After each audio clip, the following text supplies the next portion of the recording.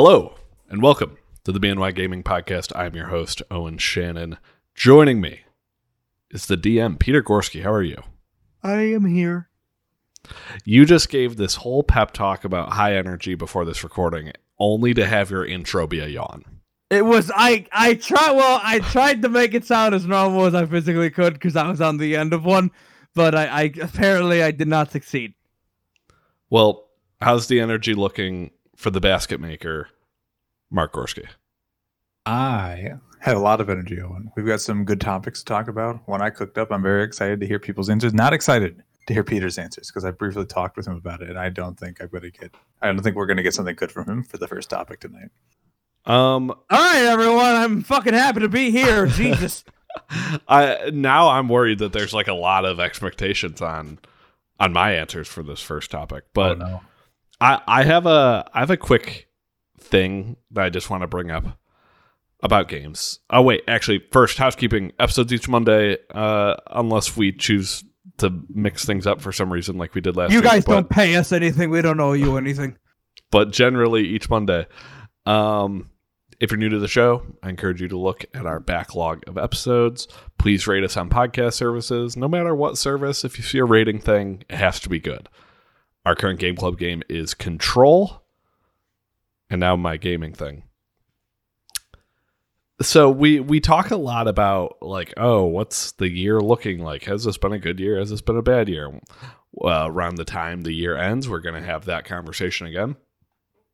But I had the realization today that literally all Horizon Forbidden West had to do was come out in like April, and it just would have been fine. It just would have been completely fine.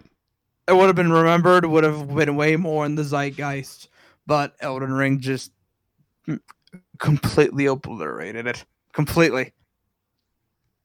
It probably took me too long to have this realization, but I mean, we're in one of the driest periods I can remember in like recent time. And if that was the number one like AAA game out now, I mean, I really feel like people would be singing its praises and we wouldn't be having this conversation about how it's cursed. All they had to do was just sit on it a little bit longer. That's one thing that it really kind of bothers me in gaming, because only Nintendo seems to do this, where Nintendo will finish something and just wait. Yet most other companies don't seem to have the balls to do that. I don't really know why, when a lot of the time I think they would be better off to do that. I think Nintendo just has a lot more coming out that they can kind of like move the pieces on the table where and when they want to. Whereas when a Sony game comes out, there's not like, you don't know when another one's coming out for. I mean, sure, God of War is around the corner, supposedly. But I'm guessing Horizon just had to come out in that first quarter, and there was no pushing it. Maybe they could have done March, but I feel like that's still in Elden Ring territory. At that point, so. It was. Yeah. I don't know. Maybe the game will still have a long tail, and it will never matter in the end, because like Horizon Zero Dawn ended up selling a lot of copies. Mm-hmm. But it's unfortunate for that game, and you know, I bet it could have used like a month and a half of polish, like this update that just came out at the State of Play. Like maybe they could have gotten that done before launch. Don't worry, Owen. PlayStation's going to make up all the money with their big hit film Gran Turismo coming to theaters next year. Okay, let's talk about that next. I want to find the exact tweet that you sent yesterday about the plot synopsis of Gran Turismo. Do you remember it well enough off the top of your head so that I'm not frantically looking for it? I'm pretty sure it was only like one or two sentences. Well, do you remember it? Well, yes. If I remember correctly, the plot synopsis is that a teenager who loves playing the game Gran Turismo learns to drive cars and like becomes a racer. That's it. That's the tagline. And it's just, that's really what we're doing? Just teenager play game good, now drive car. Gran Turismo, come see it in theaters. I can't imagine a less inspired idea And you got like a real director with Neil Blomkamp, director of District 9, really great sci-fi movie, and you get him to have a teenager drive probably like a neon blue car. Maybe Cool. his idea. Maybe this is what he had his vision of the movie being, and everyone else said, you know what, if he wants to do this, who are we to stop him? Jim Ryan. Or Jim Ryan did this, yeah. Ecstatic about this idea, I'm sure. I bet he thinks it's his original idea and no one has come up with it. If this is what the other movies and shows are going to be like down the road, I'm good. I know Mark and I just talked about how positive we are on the idea of, the trans media, but if this is what it's going to look like, Jesus Christ. Can't say Gran Turismo was like the one I was looking forward to the most by any means. Like, even if it wasn't this, but like honestly, if this like kind of corny synopsis like wasn't the logline, I probably wouldn't go see this movie at all because it's Gran Turismo and I wouldn't care. But that's just me. I think we overlooked in that episode conversation how Sony hasn't really put out any inspired works with their franchises lately. And we somehow just expect like their gaming things to come out and be good and have work put into them. Is that foolish for us that we didn't discuss that? I mean, their most recent effort is Morbius. Oh, I mean, even before that, that's within like the realm of games and adapting it. Like, I think Uncharted is the one to point at and be like, "Oh no, this." I mean, none of us have seen Uncharted, right? Owen, have you seen it? No, I wish I have. I'm gonna watch it one day, but everything I've heard on it is like it could have been worse, but it is by no means a noteworthy movie. Okay. I mean, look, I think right now, the main reason I get annoyed by the Gran Turismo plot synopsis, other than it just being like generic garbage, is look at how many TV shows and movies PlayStation has already announced, and how many more they plan to make. The vast majority of Sony productions are going to be based off PlayStation in the next few years. It seems like Sony is betting the house on them being able to make these franchises their next big TV and movie hits. But Sony just is not a studio where creativity and passion flourish, seemingly. And you see that, like with Owen said, with Morbius, with the Venom movies, with the Amazing Spider-Man movies. It just feels so robotic over there. You just have people over there. They're just, hey, we need to make movie for the sake of movie. Not, hey, let's get a director who's really passionate about the project. Let's get a bunch of writers who've been pitching ideas. Let's get some actors who might be fans of the franchise or may have friends or family who are fans of the franchise. And maybe they talk them into it. Like, oh, I wanted to do this for them. But so far, this Gran Turismo description is just, what if a kid drove a car? But if you look at The Last of Us, it looks like a lot of love and care is being put into that. And I want Sony to treat all these projects equally. Because if one succeeds, then you're going to have more eyes on the following project, because they're going to look, oh, well, I guess Uncharted was better than I thought. So if Uncharted's better than I thought, then I'm willing to give Gran Turismo a try. But if Gran Turismo bombs, who's going to give a shit about their next movie? Or like, I feel like the percentage of people who will care will be less, because they're like, okay, maybe all these movies aren't going to be treated the same. Did you guys ever see the movie Gamer with Gerard Butler? Is this about a guy who like plays a video game and then starts killing people? No, it's That's what okay, good. It's about a video game that's melded with real life, because I mean, kids play this violent game, but it turns out that the people they're controlling are actually death row inmates. And they have to like fight to survive. And it has, let me double check, I believe a 27 on Metacritic. Oh my God. Yeah, 27. But I did watch it back in the day because it was on Netflix. I'm not sure if it's really a good representation of our hobby, but I don't know. Maybe Sony can make something inspired like that. Topic Hope one. Topic one is Mark's topic.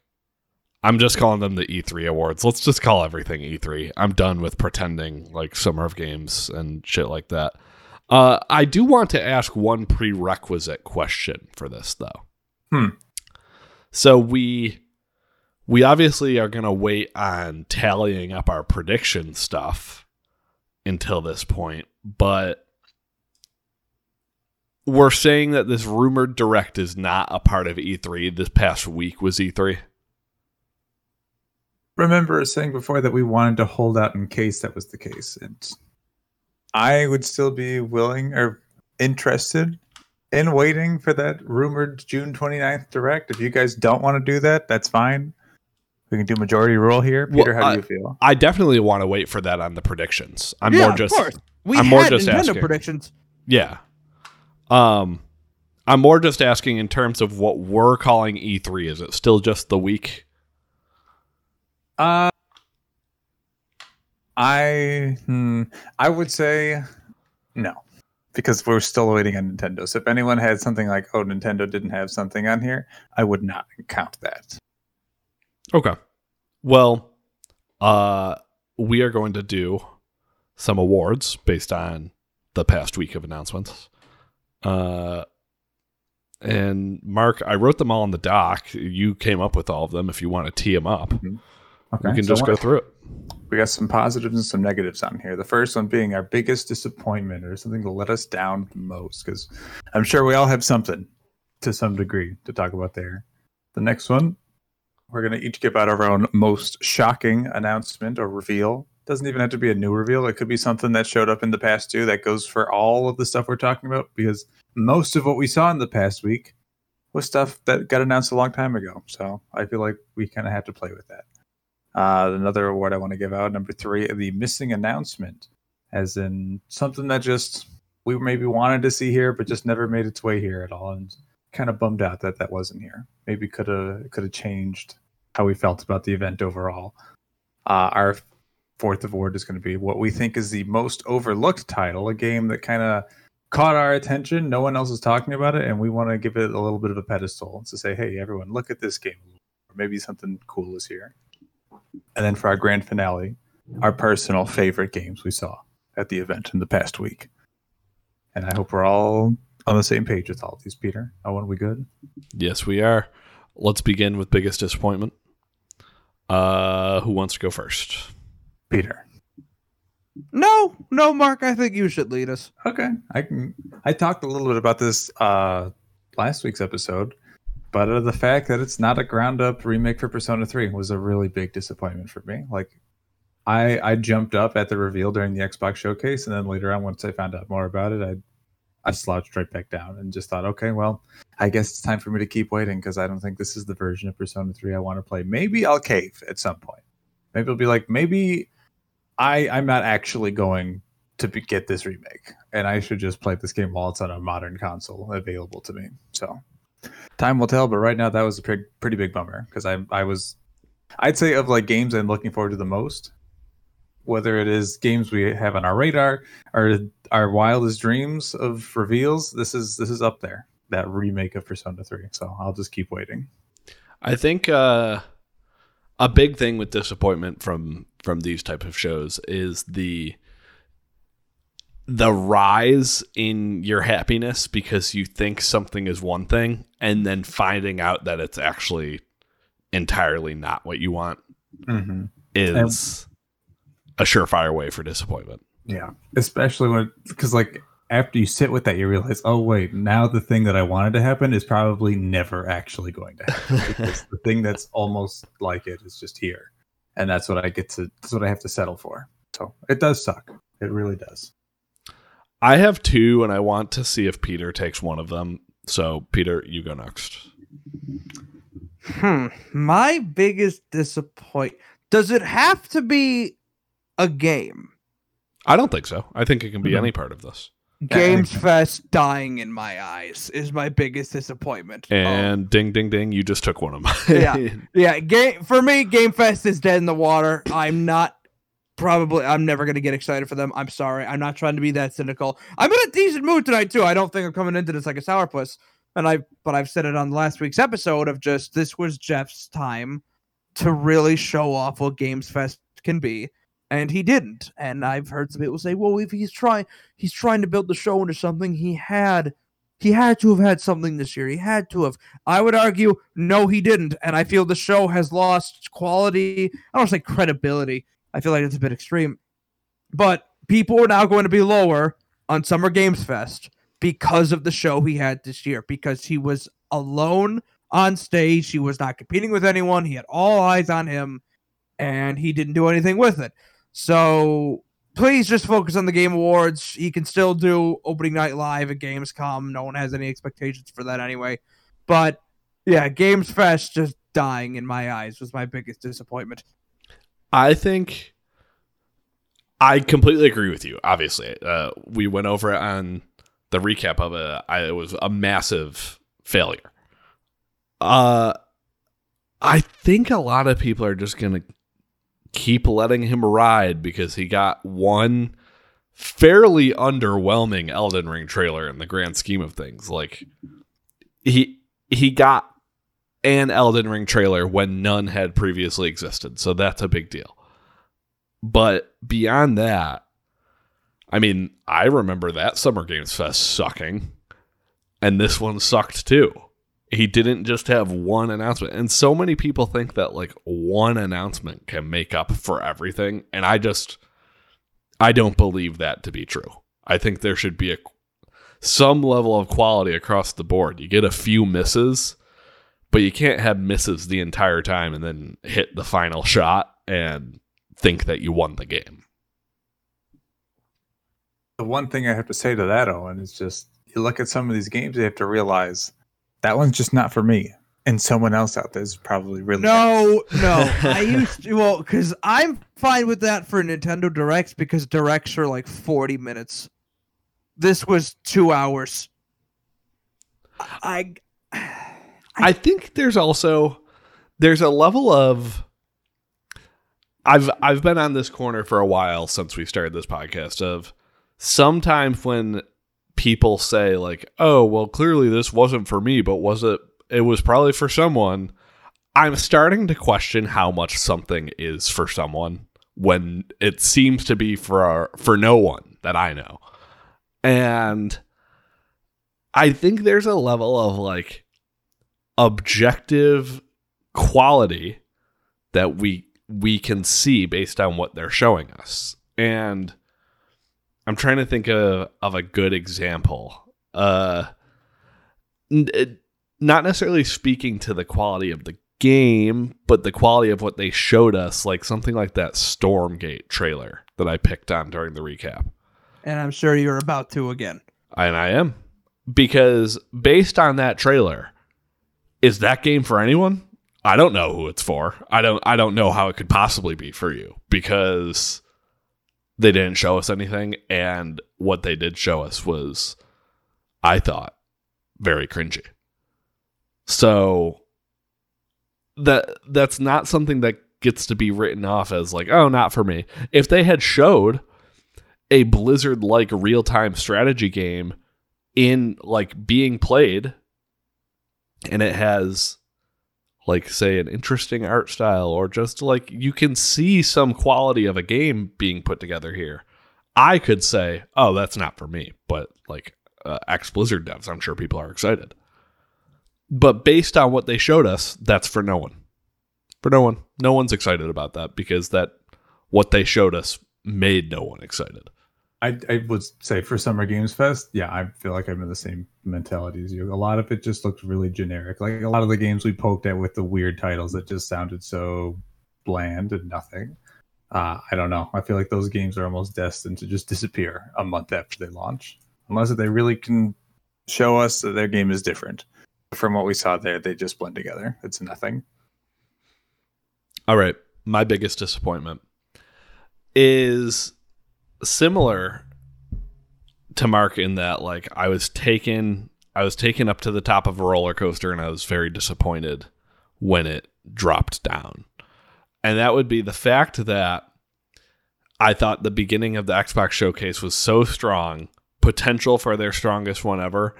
And then it was just brought down by the fact that we need an extended Forza showcase. We need a Sea of Thieves season. We need a 40th anniversary of Flight Simulator. Like, these things that just shouldn't have been shown in the main showcase. And one thing I was shocked by, they had that extended showcase. I didn't watch a second of it, and I couldn't be happier because I saw people doing reactions to it. I'm pretty sure like 3 total announcements came out of it, and I just can't imagine having spent my time that way.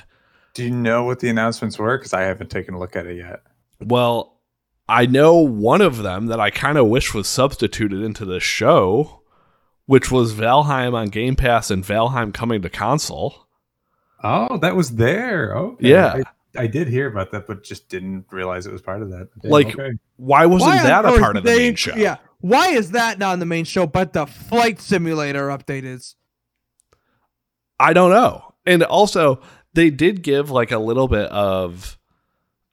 more look at like Stalker 2 and talked about some of their struggles with in Ukraine and everything. And like, that's another thing that I think that would have been more interesting than like some of the stuff that they showed us. I know Stalker 2 is a game that I look at and I think maybe that's not for me. I can't quite say yet. But I think it looks good. I think it's a game worth talking about. And that was another thing in the extended showcase that probably could have subbed in for one of these season updates, because there's just no place for them in the big show.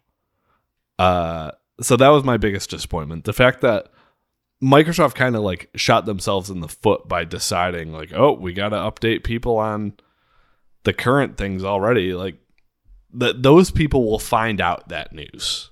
Share it somewhere else, please. All right, we can move on to most shocking announcement. This is a tough one. It is a tough one. Even I was struggling. You want to go first? Yeah, Silk Song on Game Pass. Okay. That's the only moment that I was actually genuinely shocked at, I think. That's actually what mine is also. This, that we actually saw Silk Song gameplay, and it will come out in 12 months. We'll see on that 12 months. It might not be, but the way that they are framing it right now is they're saying everything will be within 12 months, and the fact that possibility has just been put into into play when we had no expectation. Like, I'm not to expect it ever, especially not at an Xbox showcase, because everyone has been looking at Nintendo Indie Directs for this game, and bam, just here it is. And there's also been an assumption of like, basically no one assumed it would go to Xbox. Everyone thought like, oh, maybe Summer Games Fest, maybe Nintendo, maybe a State of Play. And like, Xbox was never listed on that. Mm-hmm. And one thing, I haven't paid as much attention to the discourse since then, but I said it to Peter in like the hour or two following the showcase, is that, not to get too console war-y, but all I saw were a ton of people like talking shit about the showcase, when if Sony got a trailer like a Hollow Knight Silk Song, that's all anyone would be talking about. They would be talking about how amazing it was that Sony got that at their show, and I saw like no one giving Xbox their flowers, and I thought. And the further we get out from the last State of Play, the more you realize, oh, that was all third party. So why are we praising Sony for games that will also be available on other platforms? And I'm a believer of like, I'm down to praise both. I just want the energy to be consistent, because I thought the State of Play was a good show. It might all be third party, but it was a good game show. I think it's also a good game show thing to see Hollow Knight Silk Song shown off. I'm going to give credit to Xbox for that. People always say that, oh, there's a PlayStation and Nintendo bias whenever, we have like subpar showcases or Nintendo or directs. I agree that there is a PlayStation bias. I disagree that there is a Nintendo bias. Because whenever Nintendo shows off first party games or like double A or indie games, people always say, oh, if Xbox had shown this off, people wouldn't have been losing their shit. but you see how well Nintendo first party sells, no matter the franchise. So when you hear these random people get excited for this niche Nintendo franchise you haven't heard of, and then this said franchise goes on to sell 3 to 4 million units, cool, I wouldn't call that a Nintendo bias if the software is able to gather that much of an audience. Whereas PlayStation announces third-party games and everyone's like, ah! I myself included, I think that's the best state of play that they've ever done. That being said, I did not think, oh my... At first, I thought I was blindsided. I had rose-tinted glasses because I was just surprised that the state of play was consistently showing off games that were worth a damn. But once you sit down and actually absorb all the information and think it through, you realize, oh, that state of play actually wasn't that good. No, I think it was good. I think it was a good state of play. It doesn't matter that it wasn't exclusive stuff. It was a good showcase of games. That's what matters. Yeah, nah. Video games won. Nah. Oh my god, you guys, video games, green heart Twitter emojis. I'm sorry. I like conferences to show me why I should specifically be excited about that platform. Exclusives to me are the main reason to get excited for conferences. That's how I feel. I feel like if conferences are only third parties, at that point they might as well just be tweets. Okay. I just want to see games I want to play. That's all that matters. And at this PlayStation event, there were games I want to play. I feel like exclusives are what actually drive everyone to try to be better and to do better. And if both conferences are just third parties, I just kind of get the feeling that we're stagnant and no, Xbox and PlayStation aren't really pushing each other to do more. You know what I mean? I think exclusives are a big part of it. They were especially a big part of it in the doldrums of the Xbox One, because all they ever showed off were third parties because they didn't have any first party games, and that was a problem. I think both of them, I'll even give Xbox this credit because we know enough on the horizon of I've seen games announced that are exclusives. I trust that they're going, at least most of them are going to come out. If you want to make your show better by getting Resident Evil 4 Remake, do it. That's not a question. Seeing Resident Evil 4 Remake made that show cooler. It did, but I don't know. It just does not compute with me of where I see that and I go, good on PlayStation. They have a better show for this. I just think, oh, Capcom's making a lot of good games right now. Good for them. Well, here's one thing to take into consideration with your mentality, Peter. They did say a lot of the stuff is coming to VR, some of the Capcom stuff. So that's something. Yeah, but we don't even know when VR is coming out. We don't, but Xbox just will not have VR. Oh, that's fair. That's why, again, I do not. I'm not suddenly going to be the one screaming, "Oh, this was an awful state of play." I'll still say it was good, but I just don't think it was maybe as good as we had originally thought it to be. Although FF16 is exclusive, and as we've seen with FF7 Remake, that shit is going to stay exclusive as long as PlayStation still breathes. Did you guys see the tweet from the Snitch? Oh, look, why? Why do we need another fucking insider? Why do we need another one? I've been trying to ignore this guy I've been trying to ignore this guy like the plague. It's look, we have Jez, we have Jeff Grubb, we have Schreier. That's enough. And we can now kind of also, we're starting to get Tom Henderson too. We're having too many insiders. All of you shut the fuck up. Imran Khan also, he's working on his next. Okay. Oh my, yeah. Resident Evil 4 has showed up. He's going to leak something else. He has said he's working on his next piece, so it's coming. Mark, have you heard of the Snitch? I don't. I want to hear about him. What's this guy doing? It's a random Twitter account that showed up on June 2nd and just tweeted out the entire rundown of the state of play. It's referenced that Kojima game Overdose. Before the announcement at Summer Games Fest, it got the Last of Us Part 1 release date. It got Day 1 Hollow Knight on Game Pass. What else does it have here? It leaked Persona before the Xbox conference, and they just tweeted an image that appears to be from an FF7 remake. I don't know which one it is, with a blue square, a green square, a red square, and a black square. Mark, it's hinting that they're remastering Crisis Core. I had a friend of mine message about that earlier, and I started Googling Crisis Core, and I couldn't find anybody talking about it. So that makes sense then. Yeah, it's the reference, and again, the whole thing is like, oh, FF7 remake, probably still not coming to Xbox, but they're probably, if they're remastering and remaking Crisis Core, that might come to Xbox. In which case, it's like, why would you port the prequel of this remake, but not the remake itself? You know what I mean? I mean, maybe in time. I don't know. I'm still it'll launch convinced together. that PlayStation's going to buy Square Enix. I'm still convinced of that. I'm We'll sure they've see. tried. They're But- trying at the very least. But that was not my most shocking announcement, which I still have not shared. I think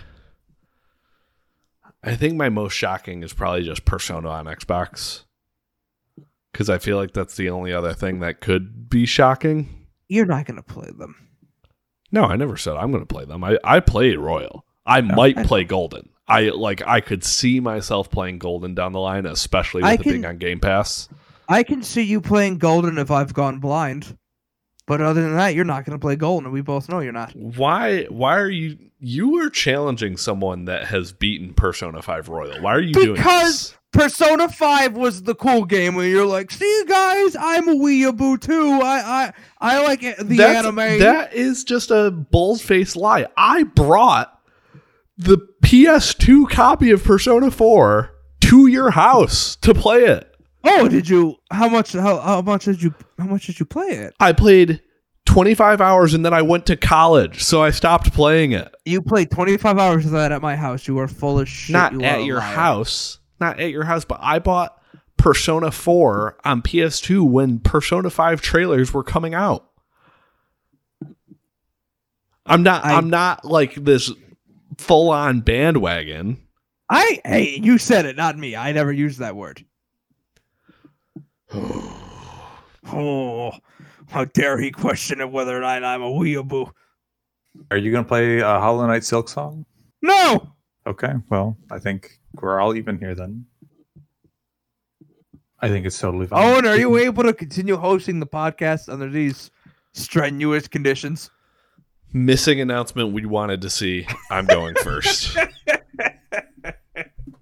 I just want to know what the fuck is going on with God of War Ragnarok. I just want the rumors to stop, and I want to know, is it coming out this year or not? Because the press cycle on that game is driving me bonkers. Especially since Peter's success relies on it. It's coming out this year. We can stop pretending it's not. We know it's coming out this year. We'll probably. Cory Barlog is back on Twitter after he had turned off his account for months, and now his Twitter is just cryptic with a vague. Let me actually look up, because his Twitter banner is just like ... His profile description is just looks to be like little lines that are supposed to be like where letters should encompass. And apparently he's been hinting that, yes, we're going to be announcing soon the release date. Yeah, well, they could have announced this past week, but they didn't.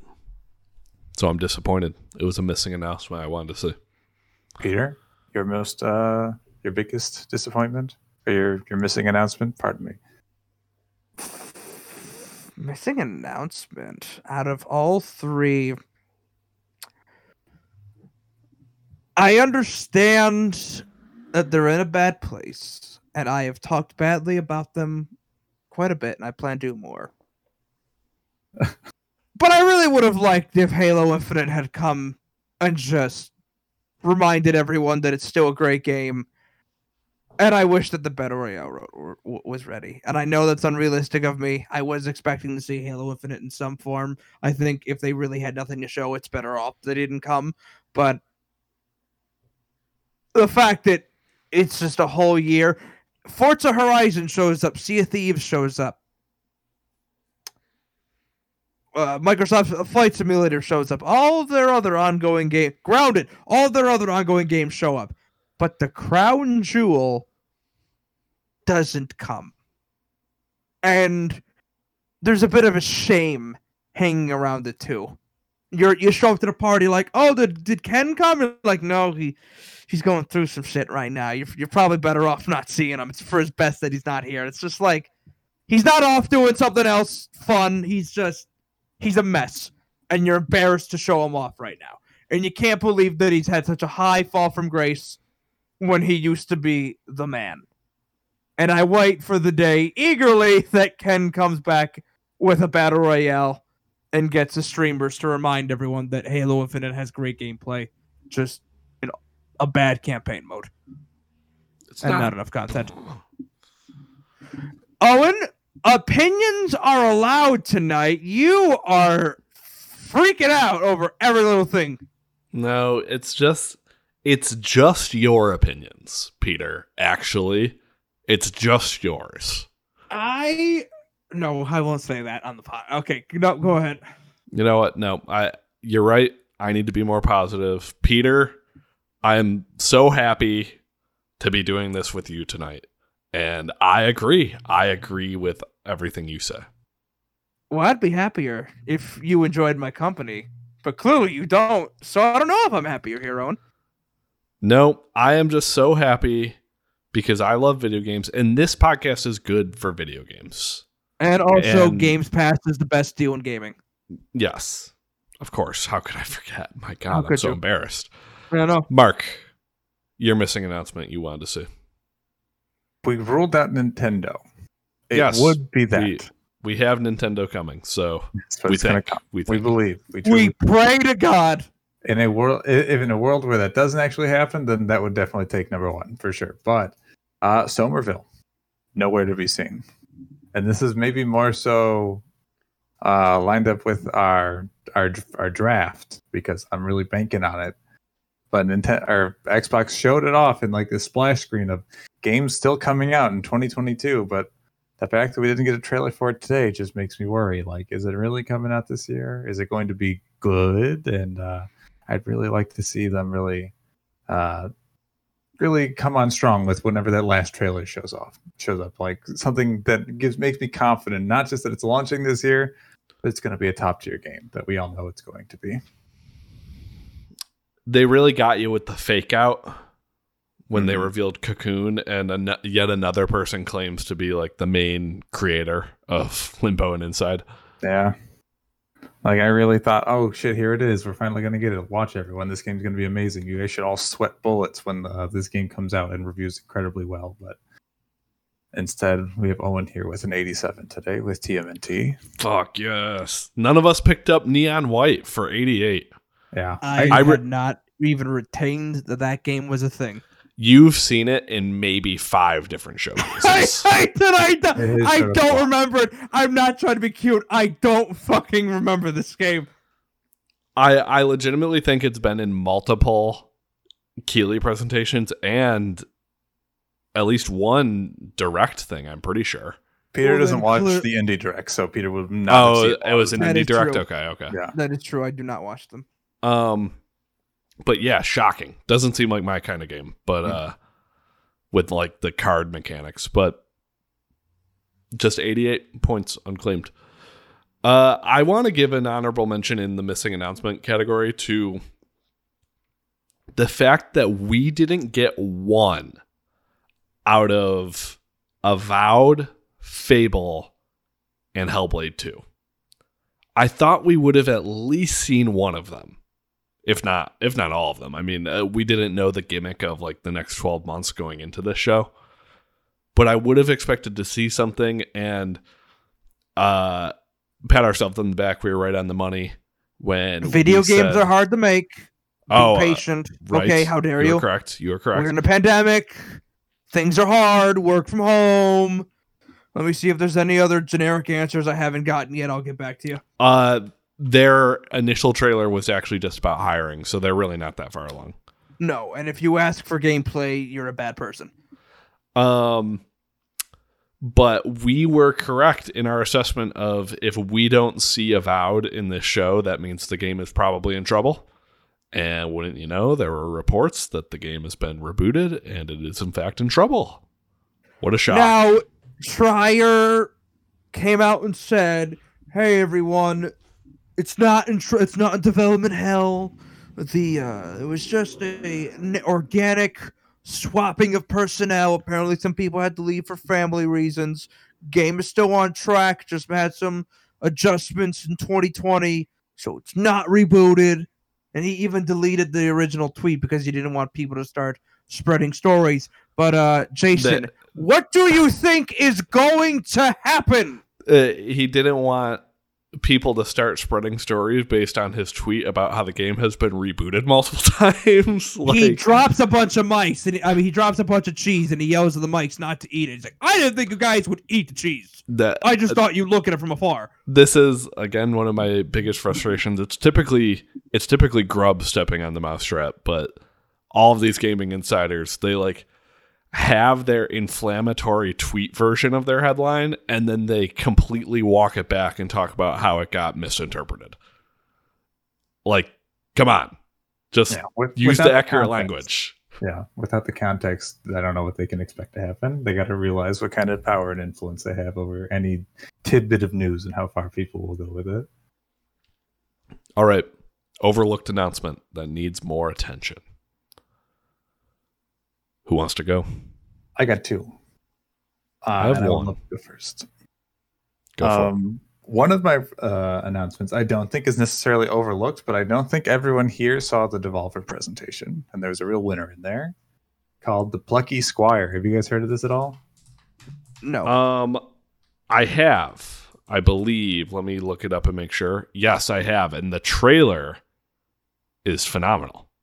I at least wanted to bring it to your guys' attention because I think it is worth looking at. This will be a fun one to pay attention to, especially it's coming from Devolver, and they usually put out stuff that's good.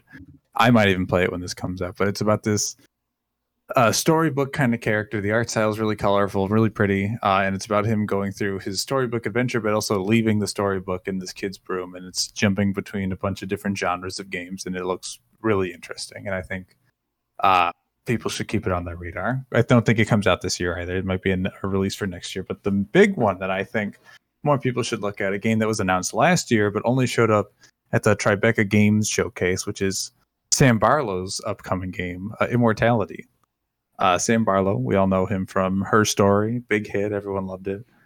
And he's got another follow-up to that where the storyline is there is this one, it's all fictional, but this one actress had gone missing just sometime decades ago, and there were 3 movies she had worked on, and they never released. But you, as some reporter, had found these movies, and you're kind of digging through the footage of them, and whatever had happened to her, the answer is somewhere in the recordings of these confidential and classified films that were locked away. And it's like Her Story, where you're kind of only getting clips of these movies. But instead of just using words that were said to kind of go through it, you click on props in the background and you'll get access to all clips using one of these props. And you don't know what movie it's going to be from. You got to put the stories together. What part of this is a movie? What part of this is not the movie? And just trying to figure out the whole mystery here. And this sounds like more Her Story, but I think that the twists on it are enough to make it sound like I wouldn't be playing the exact same game. A real follow-up. And I think still to this day that game was still really incredible and more people should be talking about it more. And Sam Barlow, I assume he also made Telling Lies, right? He did, yeah. Okay. Which I believe is the same sort of gimmick, but people thought was equally impressive. Mm-hmm. I still haven't played Telling Lies. It's been on my wish list for so long. This game comes out next month. I'll probably end up playing Immortality before Telling Lies, but that's okay. You know where you can play Telling Lies? I know you can play it on Steam. I think it's on a lot of platforms at this point. The best deal in gaming, Xbox Game Pass. Oh, interesting. I've looked at it many times. I think I played Her Story when I was 14, so I don't remember it very well. But definitely a very interesting game. I'll go next.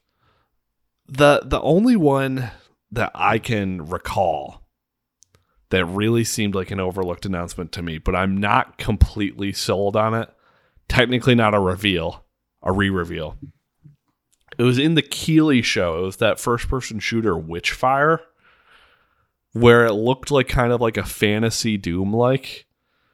And I mainly just want to shout it out because it technically looked pretty objectively impressive, but I can't say for sure whether I think it will actually be good because I need to feel it. Without any of the UI elements, it seemed like it was possible that some of the enemies in it were kind of squishy. And I think a game like that really needs some good like feedback to the player when you're blowing up enemies. But still worth shouting out, and I would recommend like the trailer to anyone that might be interested in that type of game because it was revealed like 5 years ago, and it seems like they've held on to it basically to get it to this AAA looking quality.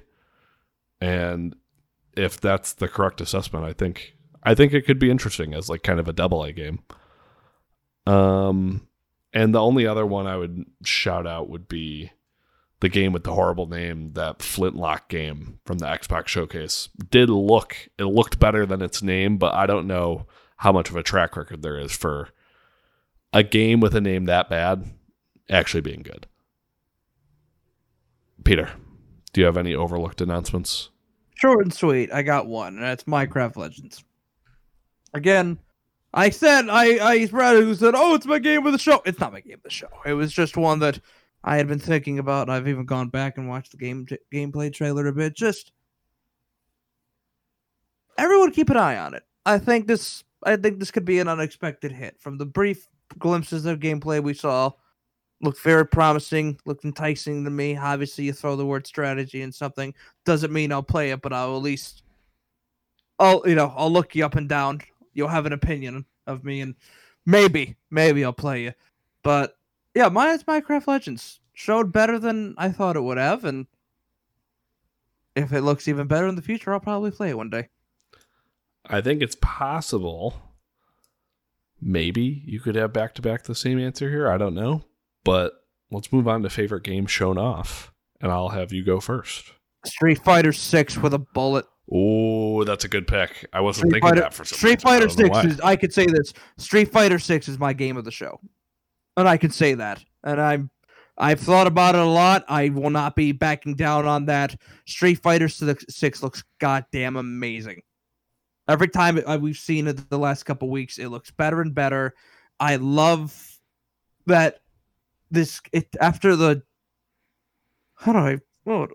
let's just say after the disappointment of Street Fighter V and how it really seems like the competitive community just really was not into that game at all, whether it be it's multiplayer, it's single player, a lot of changes they made to the gameplay from 4 and 5, a lot of the roster choices that they have since fixed, but it took them years to do so.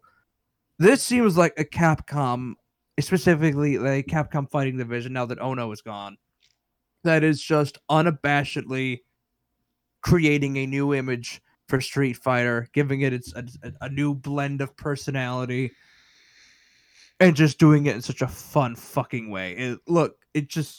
I don't know if I'll play it a lot. Probably not. I don't get into those kind of fighting games, but I will hopefully get very much into the competitive scene and watch it like I do Smash.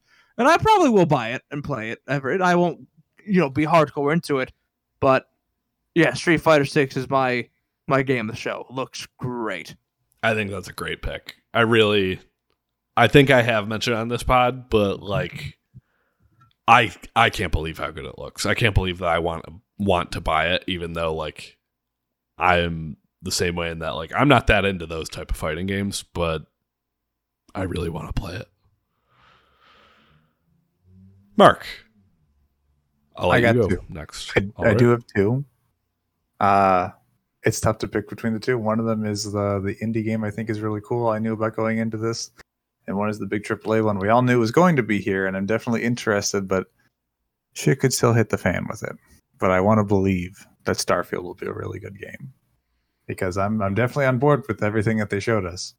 And I'll be there day one to play this game. And I think it looked better than a lot of other stuff. So it's definitely one of my favorites. But the most interesting game, Choo Choo Charles. Do you guys know about Choo Choo Charles? No, I've never heard of this. Peter, What? do you know about Choo Choo Charles? No. They showed up at the Day of the Devs conference. I've known about this game for a little over a year now. I think it's coming out later this year. I think Octoberish. It's a horror game where it's an open world game. You're on this small, mysterious island trying to figure out a mystery. But this whole time, it's kind of like Slender, where there's a person chasing you, but it's a demon monster spider train that is on the island with you at all times, hunting you down. And you have your own train that you're running away from, and like it's still a little bit faster, so you kind of have to like fire at it, keep it away from you. But you have to do stuff in this open world. You can't always be on your train. And you'll hear the choo choo in the distance, and he will fucking murder you if he finds you off of this train. So you have to be very careful. And that sounds like a lot of fun. Like I think this will be a really cool game. I don't know how long it's going to be. I've been hesitant to pick it for the draft, but I definitely will play this game unless if it gets like really poor reviews. But I think this is one of the coolest games that was shown off. I'd like to submit Choo Choo Charles into the games as art conversation. I would like to as well.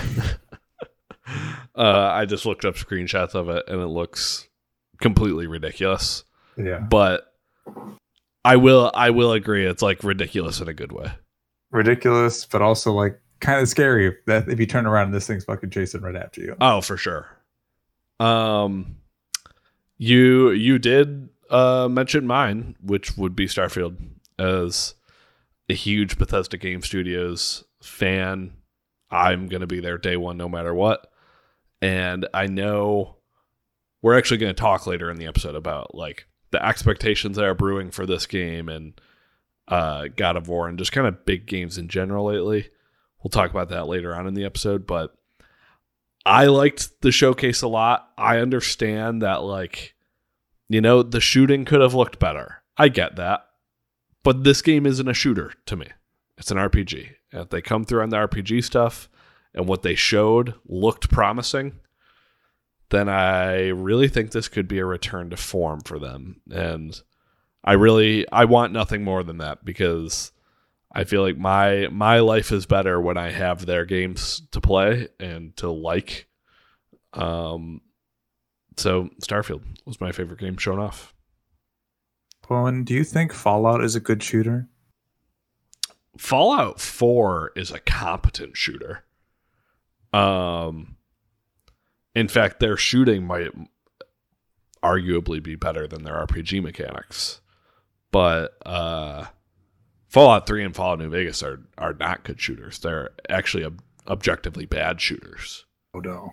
But that doesn't matter. I don't think it matters. I think the game has so much more going for it, and they compensate for it through VATS, allowing you to slow down and just pick what body part you want to hit, like giving you that little bit of turn-based element. I think is so key, and I wish that Starfield showed off a mechanic like that so that it's not all real-time shooting.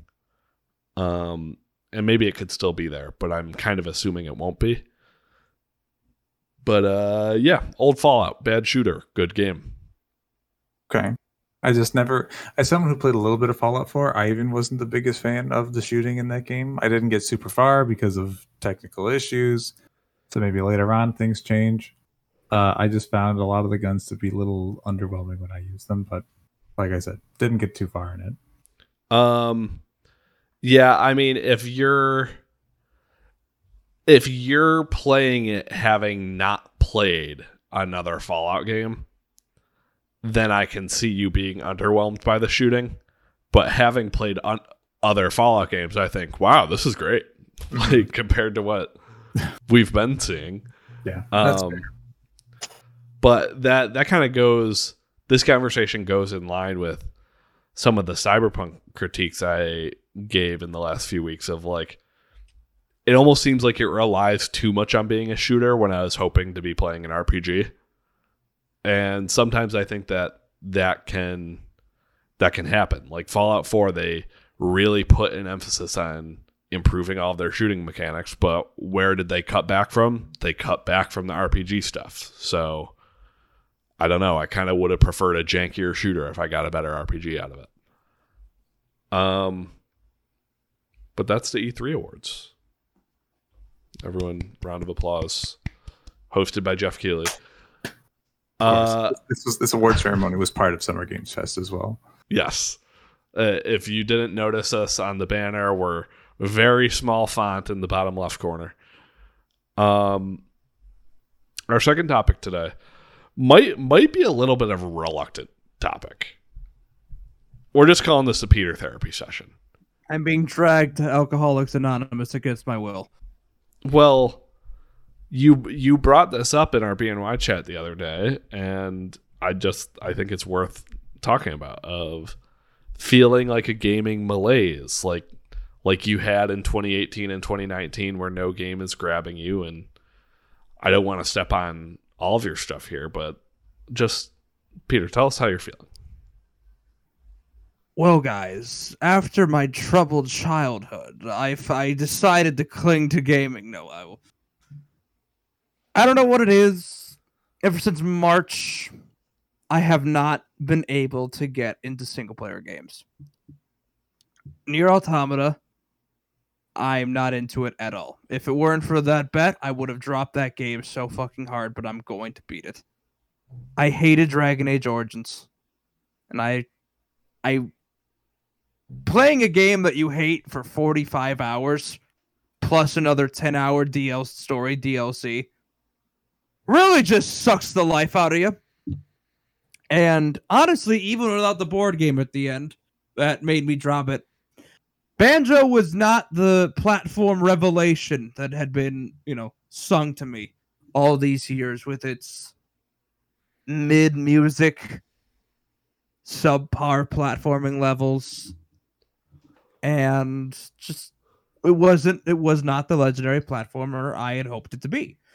And now with Control, I'm getting FF7 Remake Syndrome, whereas I'm playing it, I find myself going, this is technically a very good. This plays well, intriguing story bits.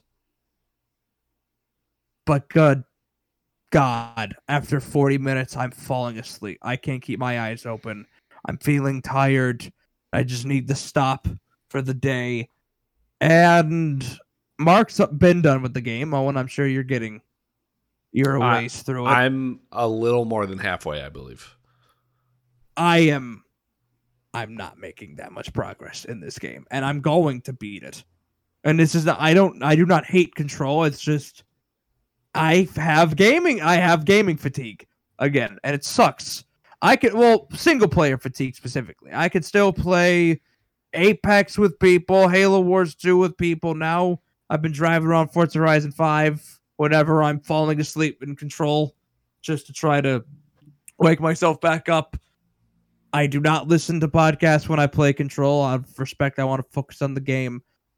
But then I'm clicking Horizon. I'm driving around beautifully realized Mexico with a podcast, and all of a sudden I'm awake. I'm back at it though. And I don't know what it is. It's driving me fucking crazy because I don't want to feel this way. Especially when at the beginning of the year I was continuing a high of I was playing Doom 2016, Doom Eternal, Concrete Genie, Luigi's Mansion 3, Horizon Forbidden West. Transistor is the only exception to how I've been feeling, because I genuinely think Transistor is great. As I said, I really like that game, and I was gripped by it the entire time I was playing it. I never felt tired, but it probably helped that I beat it in 5 hours, and I knew it was a one-night sitting. So this is where I am. I do not like that I'm here, and I don't know what to do. I think you should finish Nier before it's too late. Mark, it'll never be too late if I don't beat that game. I don't think that's the answer. Yeah. Mark, hey, all the shit that you hate, keep doing it. I'm sure it'll solve your problems. But Nier will be beaten. Nier will be beaten. I promise you that. And sorry, Joe, you're going to hear this. I desperately don't want to go back to Dragon Age 2. I really don't, because I hated Dragon Age Origins, and hearing you and James go, oh my God, Dragon Age 2 is worse. Dragon Age 2 is so much worse. Why do I want to spend 30 hours having an even worse time than the one I just had? I don't want to do that. I really don't want to do that. But James really wants Joe and I to continue Dragon Age, and Joe is saying he's now liking Dragon Age 2. So maybe there is a bright light at the end of the tunnel, but help me. Now, I want to pick Mark's brain first on this. A question I believe I paid for the therapy, but I guess he gets to go first. I'll go play with my dick or something. All right. That would be very unprofessional of you. But it's a question I think I may have asked you before, Mark, but I want to ask again. How do you just like push through games? You seem like to be a person that has never had an issue just playing through the game you're currently playing, even if you don't like it. I think because I like to get the closure, and I know endings can really change games for me. Like, I might not like a certain portion of it, but I think to myself, well, the ending could change this. Hold out there. I think to myself, what parts of the game do I like, whether it's narrative or some mechanics in it that I can really appreciate. But with that being said, there's definitely a couple of games I could list that I didn't finish.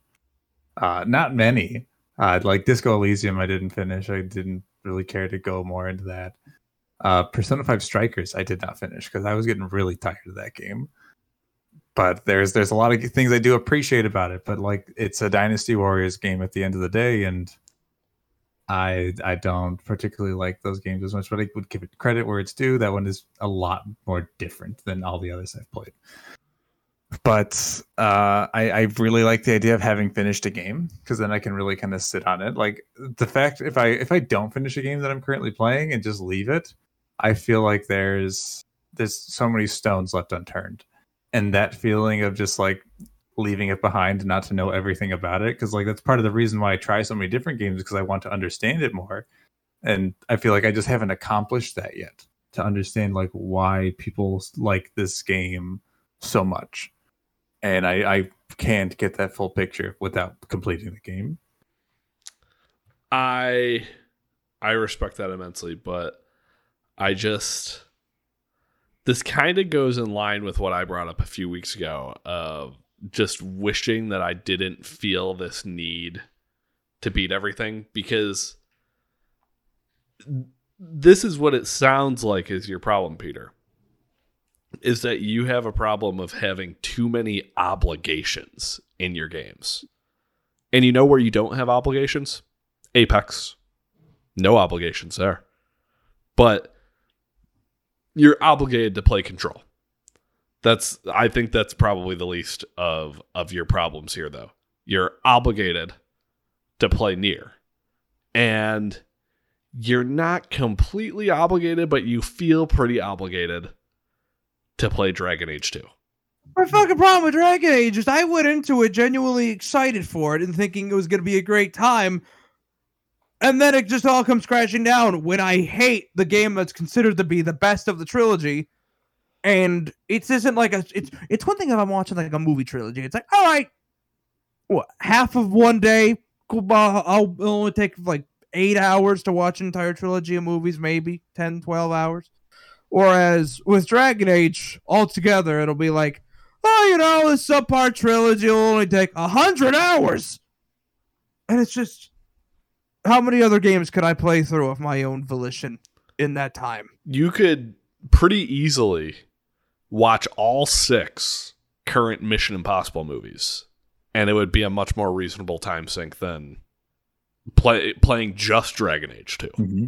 Could also watch all the Fast and Furious movies too in that same time of playing the series, at least, not 2. I mean, my birthday this year, I spent the whole weekend on my birthday watching through all of the, why am I forgetting his name? It's current James Bond movies. Daniel Craig. And I loved 3 of them. 2 of them, one was okay, one was flat out bad.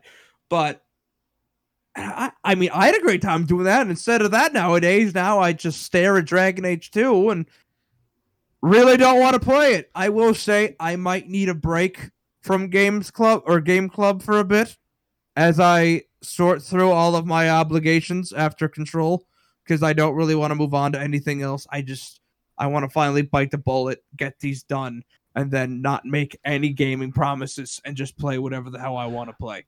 I hope you, know, have to play 13 Sentinels. You just are more bullet. I really do. I'm thinking that that's not the answer, though. I think the answer to your problem is giving yourself some space. In that, well, delaying Game Club a bit. That's a perfectly reasonable option. But I don't think the thing that will make you feel better is pushing through Nier.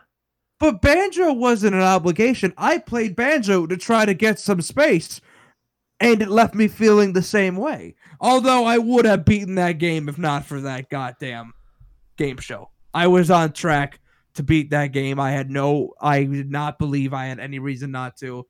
And then just really, really stupid game design and ideas stiff arms me from getting any further. I want, goddamn, the Doom games and Pokemon Legends Arceus and Horizon Forbidden West, Concrete Genie, Transistor this year. They just reminded me, man, I love games. I love doing this. I love that this is my hobby. And all these games I keep mentioning, it just screamed to me, oh man, I wish I was doing anything else than playing this game right now. I went through a similar run like a month ago where I think I kind of talked about it on the show, where I kept looking at different 2022 releases, like I always call out Nobody Saves the World and Trek to Yomi and some of these other ones. And I really didn't want to start any of them. They just didn't seem like they were piquing my interest. Then I started the first Mafia game, and I thought that would get my attention, but then I realized, like, oh wait, I actually don't think this game is very good. And then I started Cyberpunk, and that didn't get my attention.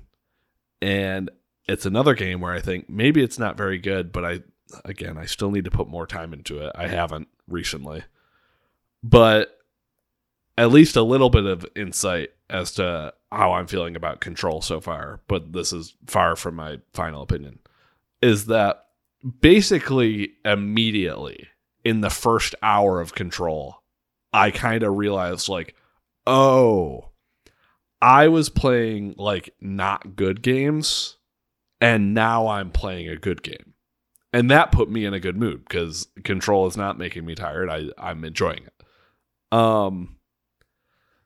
So there is a possibility, at least by your taste, that you're playing bad games.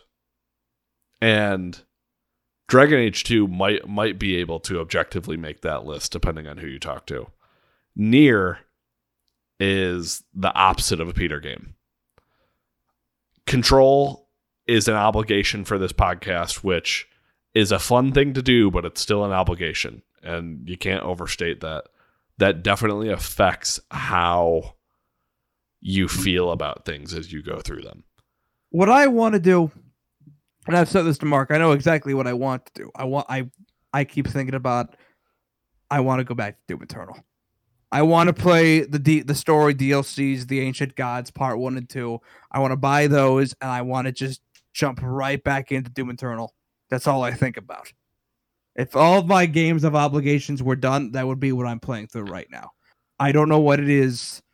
I feel like my gaming year peaked with Doom Eternal, and I've liked a lot of games since then, but good God, Doom Eternal is just what I keep thinking about whenever I'm bored. If I'm walking around at work thinking about video games, Doom Eternal comes up. It's just what a fantastic video game.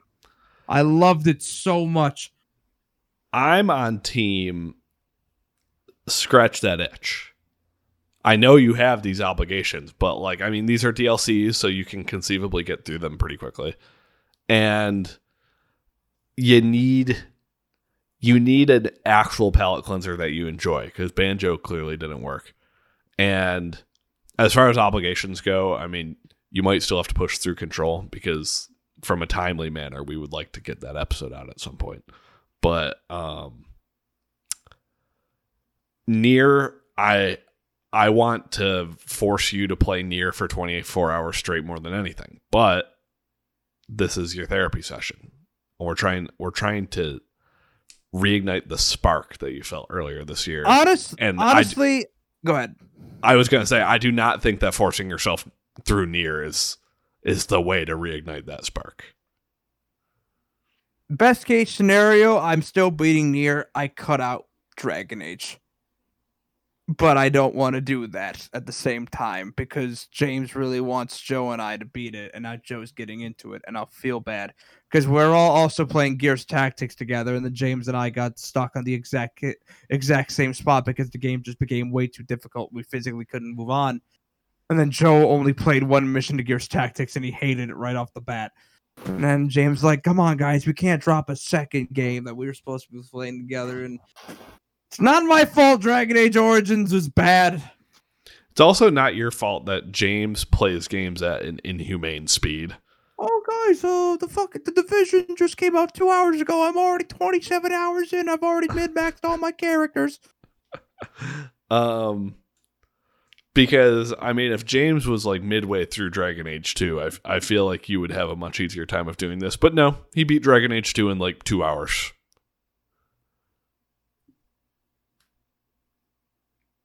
Mark, do you have any insight for us?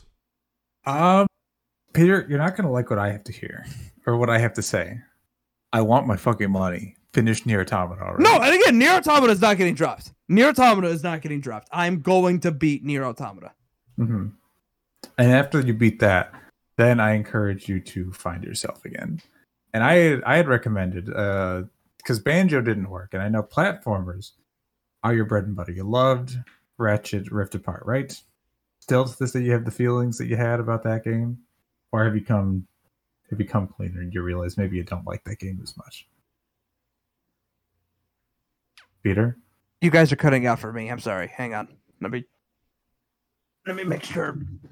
All right, Mark, say that again.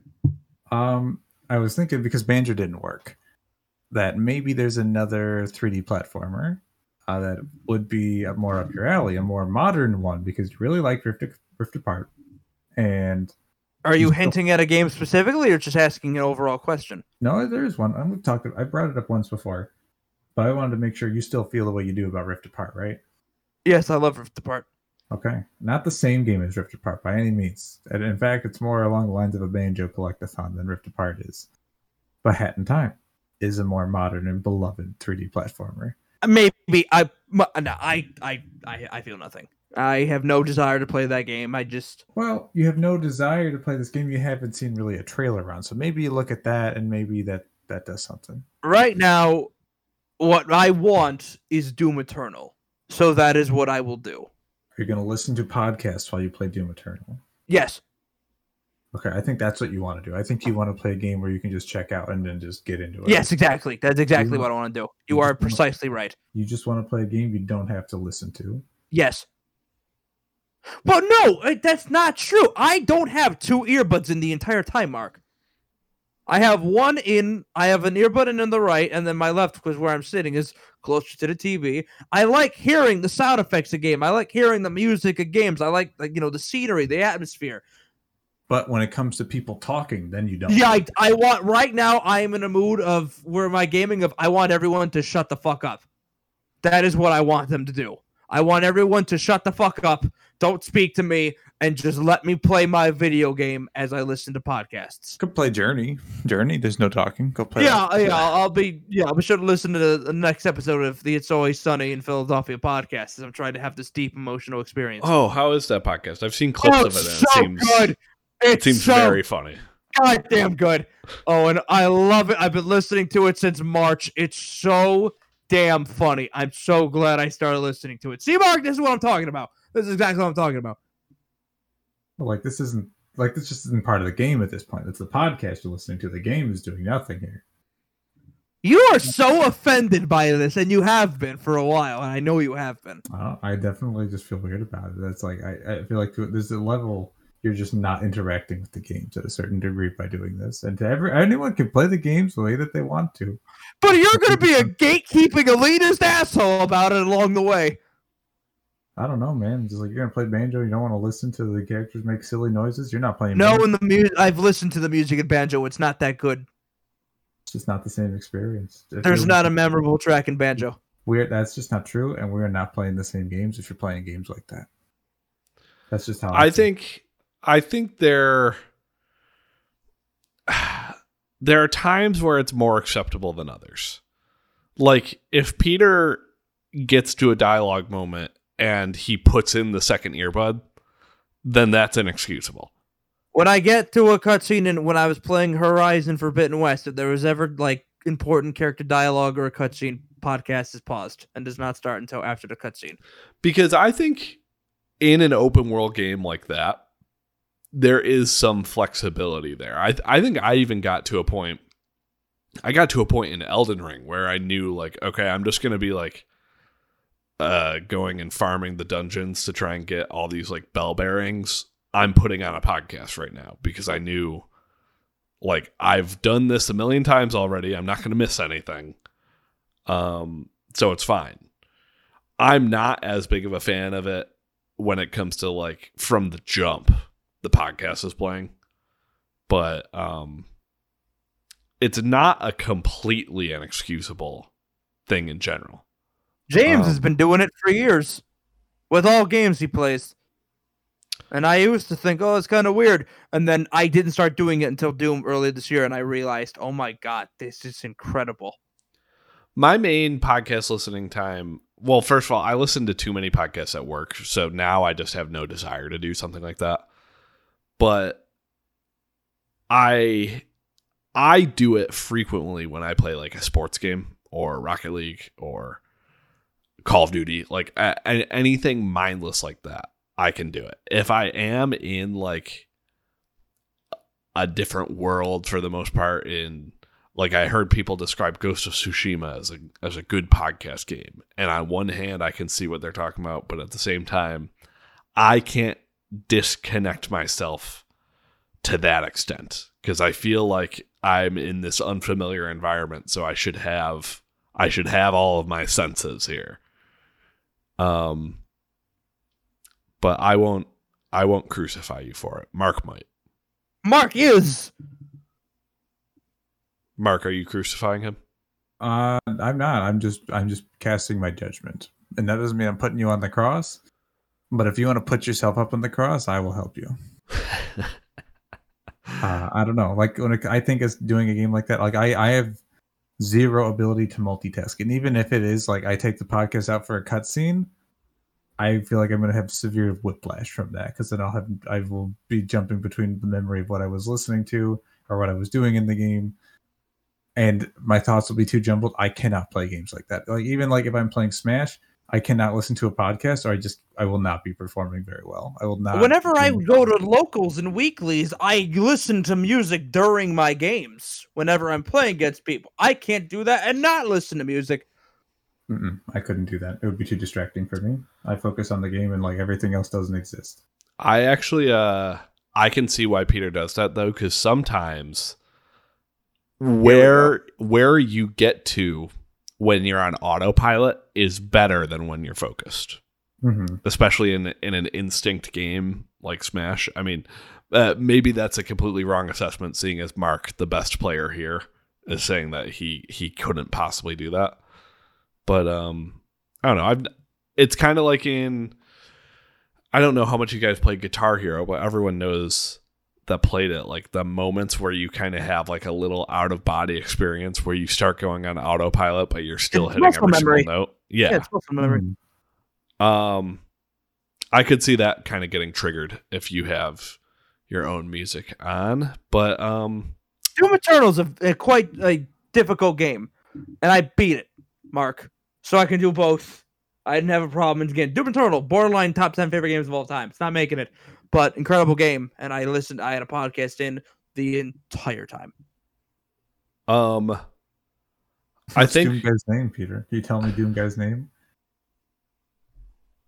He doesn't. Well, actually, this game he is Doom Slayer. Pardon me, Doom Slayer. What's his name? He's classically Doom guy. You don't learn it. Okay, you passed. You didn't miss the part. I can see. I think we're at the end of this topic. Peter, I hope within the next 2 weeks you're telling us that you're playing the Ancient Gods. I will either be doing that or I will just be neck deep in alcoholism. Or Control. You could finish Control too. That's enough. I will be. Control is getting beaten. It just is. Well, yeah, that one you don't actually have an option on. We're not giving it to you. But I do want you to find yourself here. What we've been playing? Peter, is it nothing? Control? Yeah, Control, that's it. I have nothing else to say. It's just Control and Apex, Halo Wars 2, Forza Horizon. Like, just podcast fodder and multiplayer fun with friends. Okie dokie. I don't know what Mark could possibly have up his sleeves, but mine isn't that exciting. But I'll try and add a spin to it. Well, here's a bonus one before any games. I saw Top Gun Maverick, and just everyone should see it because it's a wonderful theater movie. I legitimately actually think it is a mistake to not see that movie in a theater because it's that exciting to watch. Would I have to have seen any other Top Gun movies to really enjoy it? There's only one other one, and I think it is enhanced by having seen it, even though the first one is very much like it's kind of a schlocky 80s movie. And a big thing happens in it that happens to be like the main emotional core of this next movie, but they do a pretty good job at filling you in on that. So I think you could still go and see this movie in a theater and have the same takeaway as everyone else because of just how exciting of a movie they made it. But it would be enhanced. Okay. I've never had the interest to watch it, but Neither did I, but I figured like if everyone's talking up this movie and I want to see it, I decided to watch it. My main takeaway was like, pretty good. Like, I'm not blown away. I don't feel like I totally wasted my time. And you didn't like it more than Everything Everywhere All at Once, did you? Top Gun Maverick, you're saying, right? Yeah. Which did you like more between the two? I think the answer might be Top Gun Maverick. Really? Oh man! Like I don't know if it'll be the same comparison. I ate that movie up. Everything Everywhere All at Once. Okay, let me make the distinction here. I think Everything Everywhere All at Once is a genuinely like super interesting movie that is also super fun. I think Top Gun Maverick is the best example of blockbuster movie making I have ever seen. Just so you know, a lot of people will consider you the pig eating shit for that opinion. No, and I think those people are absurd because if they think that they can look at this movie and label it as the problem in movies, they are fucking out of their minds. Because this movie has so much inspiration in it and just so much, you can see the heart everywhere on screen because they put so much work into this that I think it's impossible not to appreciate that. And I also think my own issues with the film community is like, guess what? People are allowed to have fun with movies. Exactly. Like whatever movie about like pain and yearning you can think of was never going to be the $1 billion movie. Never going to happen. We should know this by now. It never has been. Exactly. Titanic was a painful, yearning movie. People saw that to watch guys fall off of a ship. I'm not lying when I say this. I've never seen most of the movie. I've only ever seen the parts when the ship starts sinking. I've never seen anything else before that. I'm not gonna lie. I've also only seen the parts when the ship starts. I've only seen because we watched them together. Yeah, that's true. I've only seen the beginning of Titanic, but there is a difference between the film that really speaks to you about life and the blockbuster movie. I am not a fan of the blockbuster movie. I'm just tired of the Marvel version of it. And like there is a place for these fun big event movies, and Top Gun Maverick is, I think, the completely sets the standard of what we should hope for because they didn't cut corners anywhere. And I just think that should be respected. What shouldn't be respected? Everything I fucking heard about Jurassic World Dominion. Like, that movie sounds horrible. And that is a blatant cash grab. No work put into it. They just decided to bring back the old actors and thought that's good enough. It's going to make over $1 billion. I know it is. We can label that one the problem. Top Gun Maverick is not. But this is a gaming podcast, so I'll now talk about games. I've mainly played Control. I have played quite a bit of Rocket League. I've been getting back in that zone lately. And the only other thing really worth noting is that I'm working on a small Last of Us video that who knows when it will come out. And I needed footage, so I started playing some encounters in the first game, and that game definitely, like, I noticed with that game the critiques of Naughty Dog gameplay, because it's kind of tough. I was just trying to play some encounters, and I was not doing too well. But I also mentioned last episode that the PS5 enhancements for that game like make it look incredible. So I am on team. We don't need the remake. The much more frustrating thing that I discovered today is I went into The Last of Us Part 2 with the intent of getting some footage, and my cloud saves for that game just don't exist. I had to restart. They don't let you skip cutscenes when it's your first time playing through the game. Oh, no. So that is very disappointing. At least I don't think they let you skip cutscenes going through the game. I only played like the first 30 minutes. Maybe I'll have a little ongoing Last of Us Part 2 replay going on here. Because I want to get some footage of like some actual combat encounters, and it's going to be a while before I even get there. But I am realizing, at least I think I'm realizing this, that there is value in just like booting up a game that you've already played just for a little bit with no intent of replaying it or anything like that. Just, I'm going to mess around in this game. Like, I would love to do this sort of thing.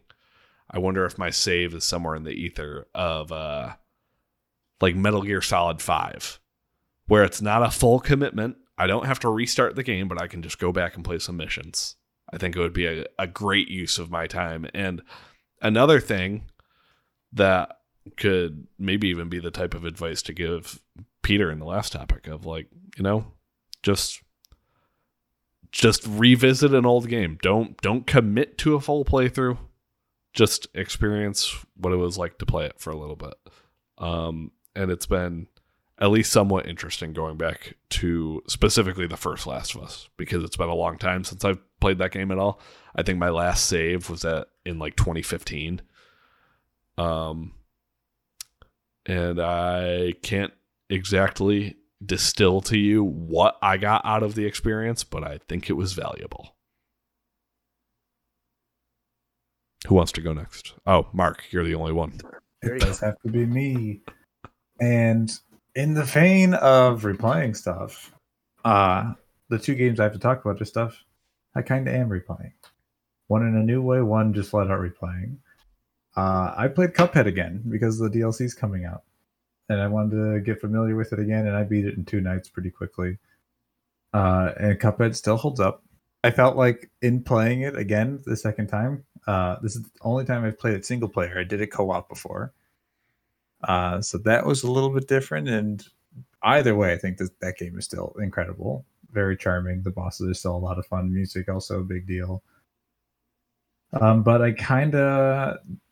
The full effect of the magic of playing Cuphead isn't there when you're playing it your second time, because it's like a Souls kind of thing where you're learning the fights, but I remembered it all. But that's not necessarily why I played it, to try to re-examine the game, just more so to build up that muscle memory again. And it was there. I probably don't think I needed to play it again, honestly, in retrospect. But I'll be playing the DLC in a couple of weeks when that comes out, so exciting there. That's all I got to say about Cuphead.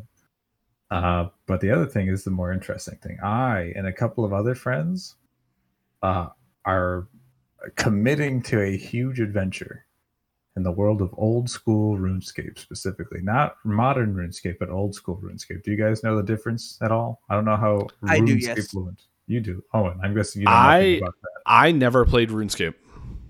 Okay.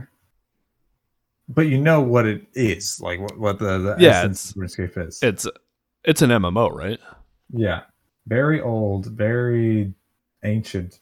And there came a certain point where they tried to modernize it, but people loved how ancient the game was.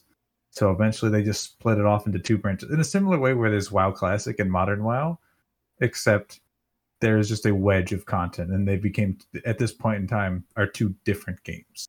One trying to be more modern, one trying to just stay in a certain realm of 2007 game design, if not earlier than that, because that's where this game comes from. And the way content is even brought into old school RuneScape, it's not the developers deciding. There's always, they have ideas and they table them and they show them to players, and the community always has to vote. And if 70% of the community does not like agree on a certain feature or a certain content to come to the game, it will not be added. So it is so heavily player controlled, which I think is very interesting. But there's some conflict in that I think is really funny, where anytime the developers try to include PvP stuff to the game, because RuneScape specifically has this whole area in the game that's called the Wilderness, very, very famous, and it is just a PvP zone, but it's not just PvP. There's certain mini games in there, certain quests in the game will have you run out there. There's certain things out there just for single player content that you'd want to do, but other players will just still try to hunt you down. And anytime they just try to like poke it and just like, hey, we're going to add something to the Wilderness, the player base just shoots it down. No one wants to go in this area, even though there is a strong PvP like player base to this game. Like that is a huge aspect to it. And I just think it's funny that like it's such a problem where people who are not into PvP will make more accounts so that they can continue to vote down PvP content. So poor PvP content. But like, besides the point, this I just wanted to set the picture of what this game really is. And there's a certain mode into it where there is an Iron Man feature where the way you have to play this game is your account is locked in a way where you can no longer trade with other players. You have to do everything on your own, collect every item, all the gold, naturally get drops from bosses, buy things from stores, not exchanging with other players. It's a huge aspect to MMOs. Like just finding stuff is not how you do it. You're always buying from other people. And RuneScape to this point has so much content that there's just so much to kind of comb through. And the skills, training all your skills, there's like 37 skills in the game, are so notoriously grindy as well. Like this is one of the grindiest games out there where you're just clicking on things and just gathering XP. Like skills go from 1 to 99, just so you know one. And it requires so much XP for some of the higher levels that once you hit level 90 in a stat, the experience you need to get from level 90 to 91 is more experience than you needed to get from 1 to 90. Like no way. Yes, every single level is exponentially like it is one of the grindiest fucking games out there, but people love it. And this Iron Man feature is also super popular where people just can't interact with anybody. And then there's a level above that where there's a hardcore Iron Man where not just are you playing in this way that you can't interact with anybody else, but when you die, that's it. It's over. And me and a couple of friends are doing a group hardcore Iron Man. And the more people in your group means you have more lives in the game. So there's 3 of us. We have 3 lives playing through RuneScape. We can trade with each other, but we cannot trade with anybody else. And we are trying to get as far as we can through the game. The reason why we're doing this is the 2 friends I'm playing with have been into RuneScape huge. Like they've never stopped playing. And I used to play RuneScape way back in the day. Stopped around like 2008, 2009, I want to say. Or I'd say 2008. I think 2008 is when I stopped. But there was a certain armor set I could never completely get, which is a pretty late game armor set. I got body, chest plate, or the chest plate, the legs, and the weapon that comes with it, but could never get the helmet. And I was a laughing stock, Owen. Peter, you wouldn't know this either. I was a laughing stock in the RuneScape community because this armor set it has an effect that does not come into play unless the whole set is complete. Using this armor set, and I would use this armor set for like a year plus, and just running around and doing cooperative mini games, and people just yelling at me like, "Why are you not wearing the full set?" And I'd say, "I can't afford the helmet. The helmet's more expensive than the rest of this." It's like, "You fucking idiot! I don't want to be on your team." And I'm like, "Oh, you guys are so mean." But now we're going to right this wrong. And in this hardcore Iron Man, our goal is to get that full plate armor, and so I can finally have the closure to say I did it. I got the whole armor set. And maybe a little bit more beyond that, because there's a lot of RuneScape I never really got to experience, and I'm being guided through it with some pros as well. But no one has died yet in the week we've been playing. I've been really religiously playing this game, staying up ungodly hours of the night, just trying to grind and do some quests with friends. But it's been an interesting experience going through the game after so much time. Playing an MMO in this format is also very surreal, and it's also a very popular way to play this game. Like RuneScape, I feel like is notorious with some hardcore players where people will take the grind very seriously. I'm really impressed here because one of my questions to you was going to be like, how do you find closure in an MMO game like this, like you were talking about? And you like actually laid out an extremely compelling way that you're finding closure in it. Mm-hmm. Like, we have an objective. Will we actually make it to that point? I'm confident to a degree. Have faith. Yeah, we'll have faith. We haven't done anything too dangerous. Like, right now, I thought I would play the game the way I had played it before. Just like, okay, I'll go kill some guys, low-leveled enemies and grind. But no, that's not the optimal way to go about this, Owen. The way you have to do it, the traditional Iron Man plan is just there's certain quests that will give you so much experience, you'll skip all the way to level 30 in most of your stats. But the problem is some of these stats, these quests, they don't expect you to be doing these at level 3, the starting level. So you have to find ways to cheese it. And I'm over here at level 3 killing enemies that will kill me in 2 hits. But finding ways to cheese them with magics where I can just stand in a safe spot. They can't reach me and I can just cheese the boss fights. But if I mess up, one of the lives are at risk every single time, running through places I should not be. But so far, we've succeeded. I think all 3 of us are past kind of the low levels. We've almost done all the intro quests that every Iron Man recommends you do because it'll set you up for success.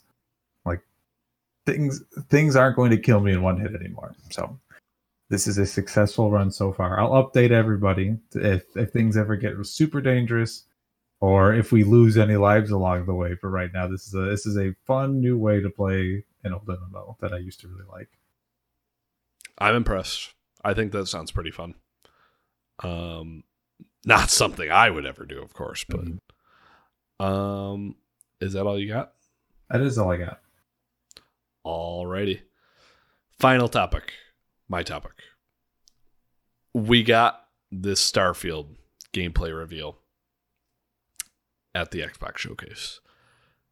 And very predictably, the energy around it has either been overwhelmingly positive or overwhelmingly negative. Very little middle ground at all. And I also look at the other end of the pond with God of War and how there seems to be this energy around God of War that it's like it really has to do something to impress, even though a lot of people seem to think like, oh, it looks like it could be a DLC for the first game. And I don't really have my own thoughts formed on this, which is why I kind of wanted to bring it here. Because I want to know what are like the expectations set at right now for a modern day, like AAA, for all intents and purposes, blockbuster. I mean, these are the blockbusters of gaming. What are the expectations for them? Because it seems like a lot of people have this expectation for Starfield where if it doesn't play like it's a Call of Duty game and every single one of those 1,000 planets doesn't have the best quest I've ever played on it, then it's not good enough. And you look at God of War and who even knows what it would have to do to blow people away? Because the last one, did the blowing away, and this is an iterative sequel on it. And there seems to be this energy around it where it feels like that might not be good enough. If you're not blowing me away, it's not good enough. So that's kind of where I want to just start this discussion. And Mark, I'm really curious what you think about this. Of where are the expectations currently set, and where should they like reasonably be set? Yeah, I think these are two fun games to compare in this kind of scope, in this realm of thought, because Starfield, Bethesda game, but new IP. So I think expectations are going to be very, very high. And maybe that's why Todd Howard didn't give us the super lengthy presentation, because they don't want to do that for the beginning of a new IP. And should people have that expectation? I know my expectations, or for better or worse, I'm not tempering them. I want this game to blow me away in a way that I like. I don't think it's going to be like the next coming of Christ. Like, this is going to be one of the greatest games ever made. But I just really want to be impressed by this open world game that feels not necessarily like I haven't played anything like it before, but just like I just want to expect a new flavor of Bethesda after all this time, and a post Fallout and Elder Scrolls world. And that's really all I want from it. What do I think other people should be expecting? Like, I think they should be expecting, like, you're still getting a Bethesda game. Like, to like dial it back to like No Man's Sky, like when that game was coming out and people thought that game was going to be anything and everything. Like, that's where not just are you going too far, you're going way past the line. I feel like we should look at that and learn from what a new game might be, and really just kind of like think back and just like what should we expect from this studio specifically, and in 2022 what should we reasonably expect from that studio as well, especially when what we've seen from Starfield I feel like makes sense. Like, I felt like a lot of what we've seen is some of the bare minimum stuff I was asking for. And I don't mean that in a way like, oh, they're not doing much because it's just the bare minimum, but just I wanted a modern 2022 RPG open world from Bethesda that looked really neat and did cool things in space. And it looks like we're going to get that. And then I was maybe hoping they give us more than that. That might surprise me. And I think some of that is just the in-depth character creator and some of the backgrounds you can kind of have for your characters, which aren't much. I don't think a lot of people would say that's like going to do a lot of the heavy lifting for such a game. For me, it's promising that maybe it will lean into more of an RPG and there will be more to do systemically and mechanically than just walk around the worlds, of course. But I think we should be tempered, but also this is a new IP. It's exciting.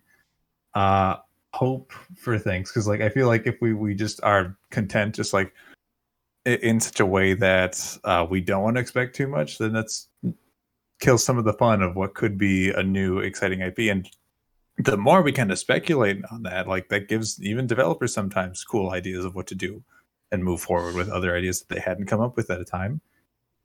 So I think I don't want to say dream too big and hold people like to such a standard, like if it's not this, the game sucks, but just, I don't know, find this middle ground, but also be smart about it. But with God of War, what to expect from that? A game that we've already, like the original one, the 2018 God of War, I don't think had the expectations that it would be as good as it was. I thought people just thought like, oh, this will be a cool new Sony first party game we're working on.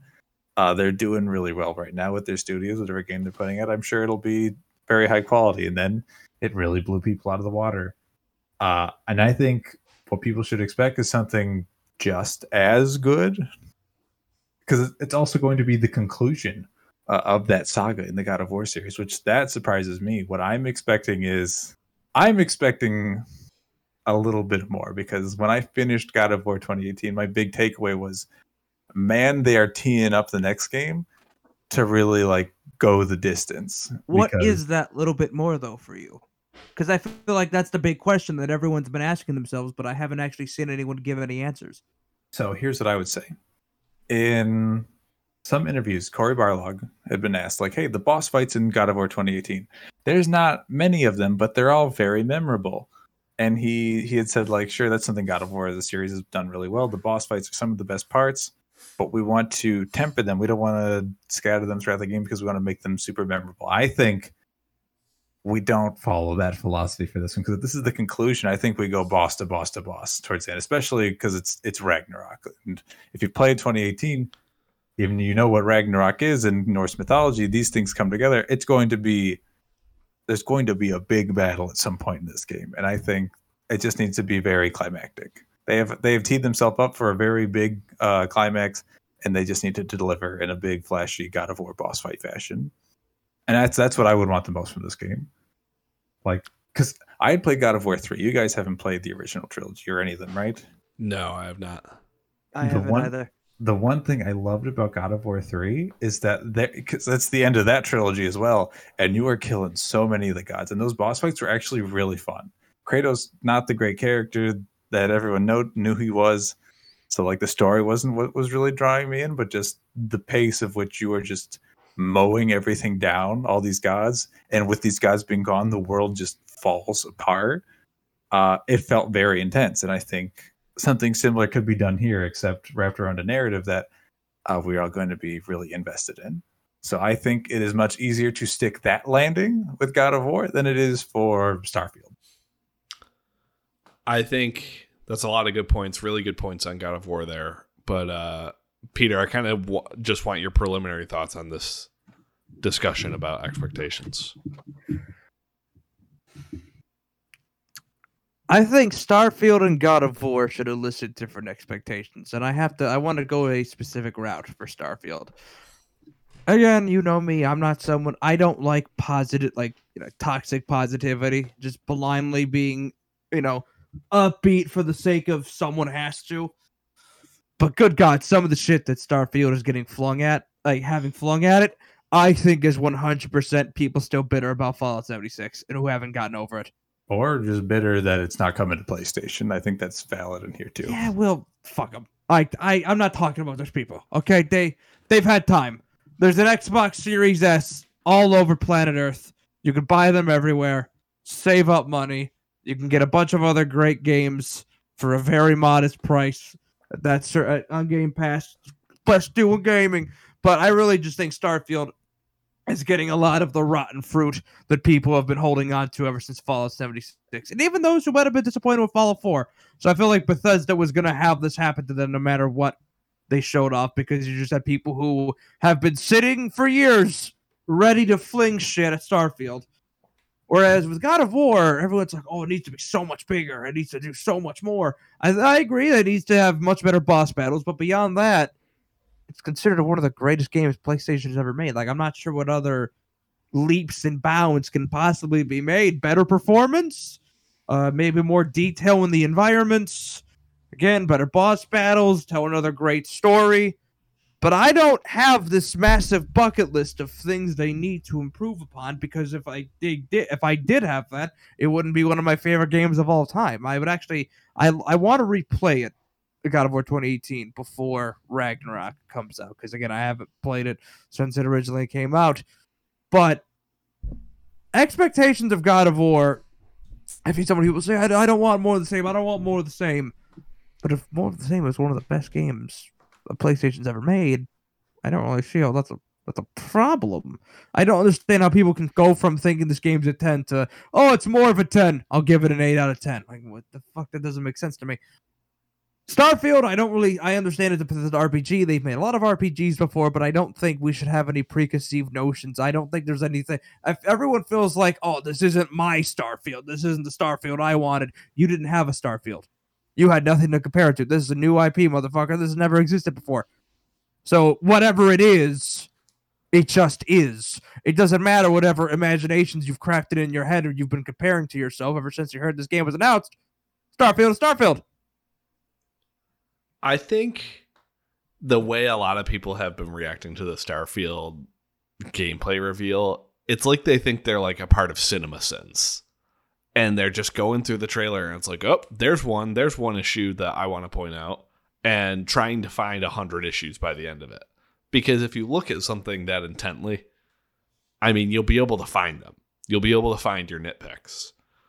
But I think my least favorite part about those expectations that are forming is that it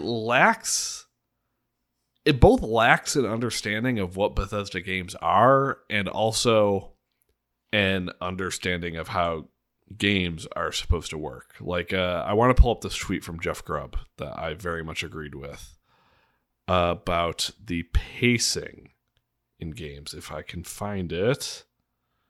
I just clicked away from it. Way to go. He said, almost there. Okay. He tweeted, some of y'all don't understand pacing and it drives me bananas. What if I go to a planet in Starfield and nothing happens? That'll make it more special when something does happen. If every moon has moon pirates, it's going to get boring. And that's very true. Like, everyone's all mad about, or all concerned about the 1,000 planets. And I'm sure, again, like, expectations, I'm sure the 1,000 planets are not all handcrafted and aren't all the most impressive thing. But he's correct in that, like, they have the leeway to have some of them not be impressive because you need the ups and downs in a game. In order for the ups to be satisfying, you need a down moment. Mm-hmm. And I think that's acceptable. Like, even if you're built, like, this the idea of you're building this space exploration RPG, the point is you're exploring unexplored territory. So, like, there's going to be a lot of planets out there that are a lot of nothing. And it's up to you to kind of figure out how much you want to invest in that. And eventually, and like you said, when you find something that's going to be extraordinary, yeah. Like, even Breath of the Wild, it's open world. Not every square inch of it is incredible. And I think the same goes for Elden Ring as well. Yeah, the same thing with Elden Ring. Even just like any open world philosophy, not everything you do is going to be incredible. And Starfield is kind of it is formatted in this way where it's like, oh, there's just planets you go to versus just X amount of like square inches on the map you go to. Like, that's just how it's going to be. And it's not like every planet is like this, up on this pedestal of something cool to reveal. No, this is just more of the world. And then I'll go on. I was going to say the other issue I have pertaining to the expectations around Starfield is that it'll be a big test for people if they actually like Bethesda games or if they like the feeling that they had when they like first got to play a Bethesda game on their Xbox 360. Because whether it was Oblivion or Fallout 3, I think both of those games get a lot of credit for being like the first time you began to understand that something was possible in a game. Of like, for me, it was Oblivion, and just being in this fantasy world and feeling like I have some sort of control over like the politics of what's going on and being in this ginormous imperial city and robbing shops and just doing whatever I wanted. It was a major like, oh my God, I can't believe like a game actually allows me to do this. I can't believe that because I killed one random person in my playthrough, when I went to sleep, I woke up and a Dark Brotherhood member started talking to me because I can now get inducted into the murder cult. Like, those are the type of moments that are just kind of shocking your first time, especially when you're young, and especially, I mean, at that time when gaming was especially young, and we're still kind of like having those discoveries. But those discoveries are drying up these days, and now things have to stand on their own and be good on their own more. And I think Bethesda's made the very wise decision of they're kind of going back to their roots a little bit more and going back to their style, which is no voice protagonist. The zoom in on the conversations. Yeah, it's not realistic, but these games aren't realistic. Like, this is the Bethesda game style. I don't understand why you want like photorealistic conversations with NPCs, because that's not what these games ever were. And the same goes for many of the gameplay elements, because Bethesda games are jacks of all trades. They are not like masters in one department. They give you a ton of options and they make all of those options competent. And if you think that you're going to get a Call of Duty level shooter here, it's not going to happen. If you think the dogfighting is going to be as good as an Ace Combat game, it's not going to happen. It's about the fact that like all of this stuff can happen in this one package, but people are going to really hold its feet to the fire and give it hell because the base building isn't as intensive as the, I don't know, probably not the correct comparison, but let's say City Skylines or something. Like they'll give it hell because it is not as good at doing a thing that a game that is specialized in that thing is. And I just think that's unfair. That is an unfair expectation to hold, and it should never be held, in my opinion. But the overall gaming public seems to be thinking that way more and more these days. I think we can kind of segment this conversation, and I want to ask if you guys have anything more to say on Starfield. Also, there's a siren on my end if it comes through the recording. But anything more on Starfield from you guys? I mean, admittedly, on Starfield, I'm not a Bethesda Game Studios fan. I don't have this deep knowledge of game design or what to expect from them. I just kind of want to reiterate what I said before. If I'm all right with critiquing Starfield, again, I thought I would have liked to see some more color saturation. It was just too void of different colors, some frame rate issues, and I thought bits of the UI, like the health bars above enemies, was kind of, I don't know why that kind of bothered me a bit. So I hope that looks better. But God of War, it's just keep doing what you're doing, make better boss fights, really use as much of that PS5 hardware as you can. I know you have to make a PS4 version. I really wish you weren't. But my expectations, I think, are in check. Starfield, I don't have any expectations because I've never played a Bethesda game. And God of War, I just want them to improve upon what they've already done. I don't need any drastic leaps. And I feel like people want, I know not everyone does, but this game that's widely regarded to be a 10 out of 10 from a lot of outlets and individuals in the gaming industry and just gaming enthusiasts in general. Gamers. I just don't I don't understand this logic where it's like, all right, this was a game I thought was a 10 out of 10. And the fact that its sequel is not a 13 makes this a 7. I feel like we're going to end up in that place. It doesn't make any sense to me. And that's really all I have to say on these two games. I think Mark, go ahead, and then I'll interrupt. With Starfield, I just think I feel like this is maybe me being in the wrong mindset, but like Peter said, we didn't see so much color, but the idea of exploring all these planets, I feel like we're bound to find some very colorful worlds, and I think there is a lot of this game that Todd Howard and Bethesda are not showing us because they want us to discover it. I think if anyone, why are you hiding color though? Why is it like, guys, we have to keep the color close to the chest. We can't let them know yet. I mean, I think it's like looking at Bethesda's game studios and how this is also the first Bethesda game that's coming out in a post Breath of the Wild world. So I feel like where a lot of the discovery and magical moments are like some of the highlights of that game, they could totally take notes of that and be like, we're gonna have a lot of cool things for you to explore and discover, and we want to make sure you discover that. So.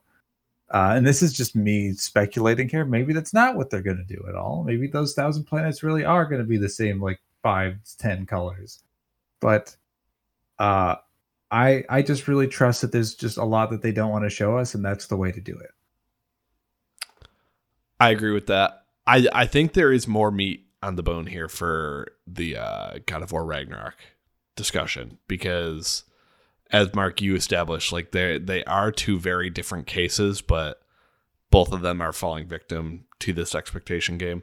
I love your point of like, if it became more of a boss-based game like the original ones, that would be a really good turn for it.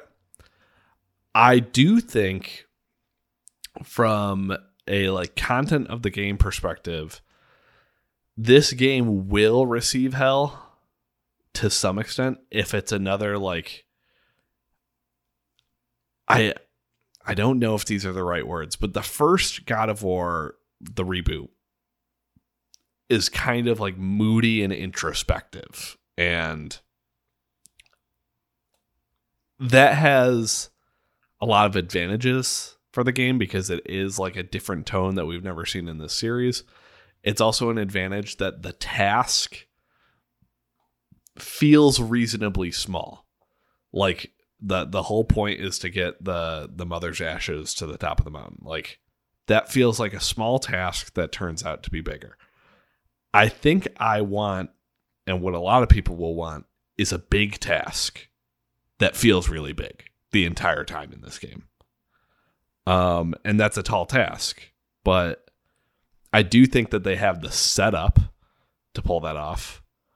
And that, I think if they came through on that type of thing, that would really impress people. People would be very happy with the game.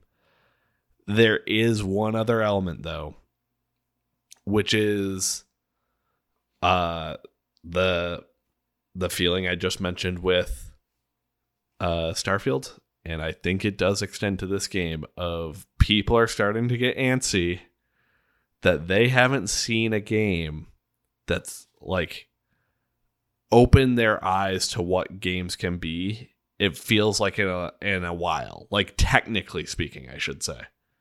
Mm-hmm. Like people can't quite get their mind around the fact that games might not look much better than this in the future. Like the improvements that we see from this point on are going to be more marginal and less like perspective shifting. Mm-hmm. Whenever I play a PS5, like a PlayStation first party, like whenever I look at Astro or Ratchet or Horizon Forbidden West, I really find myself thinking a lot, what else is there to do? What else needs to be done? I mean, at best, it's games that look this good and being basically games that can graphically look the best they can with a consistent 60 frames per second. And we're already nearing that as it is. I don't need any massive other graphical leaps. There aren't that many to be made, in my opinion. I completely agree. I think maybe VR is the place. Like the change we all know of is like the jump from PS2 to PS3 was so extreme. We'll never see that again, I don't think, unless something incredible happens in VR. Unless if like we actually get Sword Art Online IRL, like everything you do in the game is an actual motion. IRL. Yeah, I said that. We don't talk like that on this podcast. Oh, I'm sorry. I said. Owen, bleep him. Bleep him, and then I say, and bleep what I say, and then keep in. We don't talk like that on this podcast. Yeah, I'll definitely do that. I know you will. You always do. He'll do it. But I think if we got Scorn in VR, maybe that's what would be really cool for people. If people got what the fuck is wrong with you? If people could just swim in the guts of eldritch beings, then maybe they'll realize I've never done this before in a game. Wow. And then they can think of something. Maybe I don't need to do this right now. maybe I'm good. I think, and maybe even here's a different angle on God of War specifically. Maybe there's so much more pressure on God of War from the PlayStation fan base because so many of them feel like they have been betrayed by The Last of Us Part 2, where they thought, oh my God, The Last of Us, which used to be the holy grail of video games, has been sullied by this narrative that is not great. It is so bad. And now these people are pointing at God of War like, please don't be bad. You have to be amazing. Thoughts? Do you think that's part of this at all? Peter, do you have any thoughts on that? I'm not. I was going to say, this is coming from someone. We're asking someone who does not like Last of Us Part 2 right now, but not for the same reasons that everybody does. Come back to me. Because it's a very good question. Yeah, it is a good question. It's an unanswerable question, but it's a good one to think about. Mm-hmm. It's on the table at the very least. I think that plays a part in this. In the world of the history of what PlayStation first parties have been putting out over the past couple of years, I feel like The Last of Us and God of War sit at the top. And Last of Us Part 2, I don't know if that changes it. I don't think that changes the legacy, personally, of quality, because I still think Last of Us Part 2 is a very good game. But God of War, right? I mean, Peter, we know how you feel. Sit down. Unless if you have something to say about this question in particular. Not yet, but I just want to reiterate that. No, there's no reiterating. You can listen to every episode of this show and probably find the explanation somewhere. All right, all right. I'll back off. But I think there's at least a little bit of something there. But I think the other end of PlayStation first party is more to blame for this mindset, which is a lot of people really liked Miles Morales. Very similar to that first game. They didn't really take a step there. A lot of people also really liked Forbidden West. Very similar to that first game. They didn't take much of a step there. It's much better, though. It's much better than Zero Dawn. I could say that as the one who played it. I do think they took a substantial step, but that's just me. But it's this sense that the first one blew us away, and we want the second one to make us feel the same. But in reality, the second one is just a sequel. And the last crucial part here as to why that's not good enough is that these games take 5 to 7 years now. If the sequels came out 3 years later, I think people would be way more forgiving. Like, I'm using it as part of my narrative here, but like, no one's really mad about Miles Morales because that came out in like 2 years. But when the sequel that looks a lot like the first one takes 6 years, that's a little harder pill to swallow. People really weren't mad at Uncharted Lost Legacy either. That's true. So Miles is not the only example. Miles is the second type of game of this, and they're 2 for 2 right now in their attempts of making these sorts of games. No one's complained. They've reviewed very well and sold it even better. So I don't see any reason why if they release more games of that ilk that people would suddenly sour on them, because Miles and Lost Legacy don't take as long to make as mainline games. What do you guys expect from God of War Ragnarok, I should say? I think I laid out what I want. I just want I would take the same combat, but a narrative that really ends with a bang. That's all I need from this game for it to be great. I didn't really know what I wanted until this conversation, but I am on board with you, Mark, about how I want it to be more boss fight oriented. In fact, one thing that kind of made me mad about the first game was that they at least present it to you as if it's a boss fight at the beginning, and then you quickly realize it's not. Like there's like one type of rock giant that you just face like over and over and over again. And I was going into this assuming like, oh, this is a taste of the classic God of War bosses. And it just wasn't. It was actually just one bigger enemy that you faced a bunch of times. And then there were a few boss fights, and those ended up being eventful and fun. But I definitely could have used more. But before this point, I think I was kind of in the boat of looks pretty similar. So I think the last element that I need is I want them to have like anywhere from 1 to 3 gameplay developments where it's like, oh man, I wasn't expecting to have this rope to swing in puzzles or something, or to swing across a chasm, but this rope is actually really cool, so I'm happy about it. Like, it doesn't have to be monumental, but if they give me a few little things like that where it's like, oh wow, cool little element in this game that I didn't think was going to be here, that would satisfy me. Like, I totally believe that they're going to add a mechanic or two into this game that they just haven't shown off yet. If they want to show it off, maybe they don't have to. I don't know. Like, I could see it being a playable Atreus later in the game. I mean, I totally think that'll happen. I feel like that's got to happen at some point, or at least a handful of major fights. If you want a leap, that's the leap. I can't think of anything else they could possibly do. Like, the thing with that, if we want to call that a leap, like if we look at Last of Us Part 1, where you play as Ellie for a small chapter. But that's just same character who uses guns. Those are two characters who use guns. This would be a completely different character with a completely different play style. And the question to ask there is just like, is it God of War anymore if you're not playing as someone like Kratos, who is all powerful, where in Atreus obviously does not have the strength that Kratos has anymore. That's a leap, though. If they make God of War a game where you no longer play as the God of War, that's change. That's massively different from everything we've known. What if Atreus shows a desire to be a part of woke culture?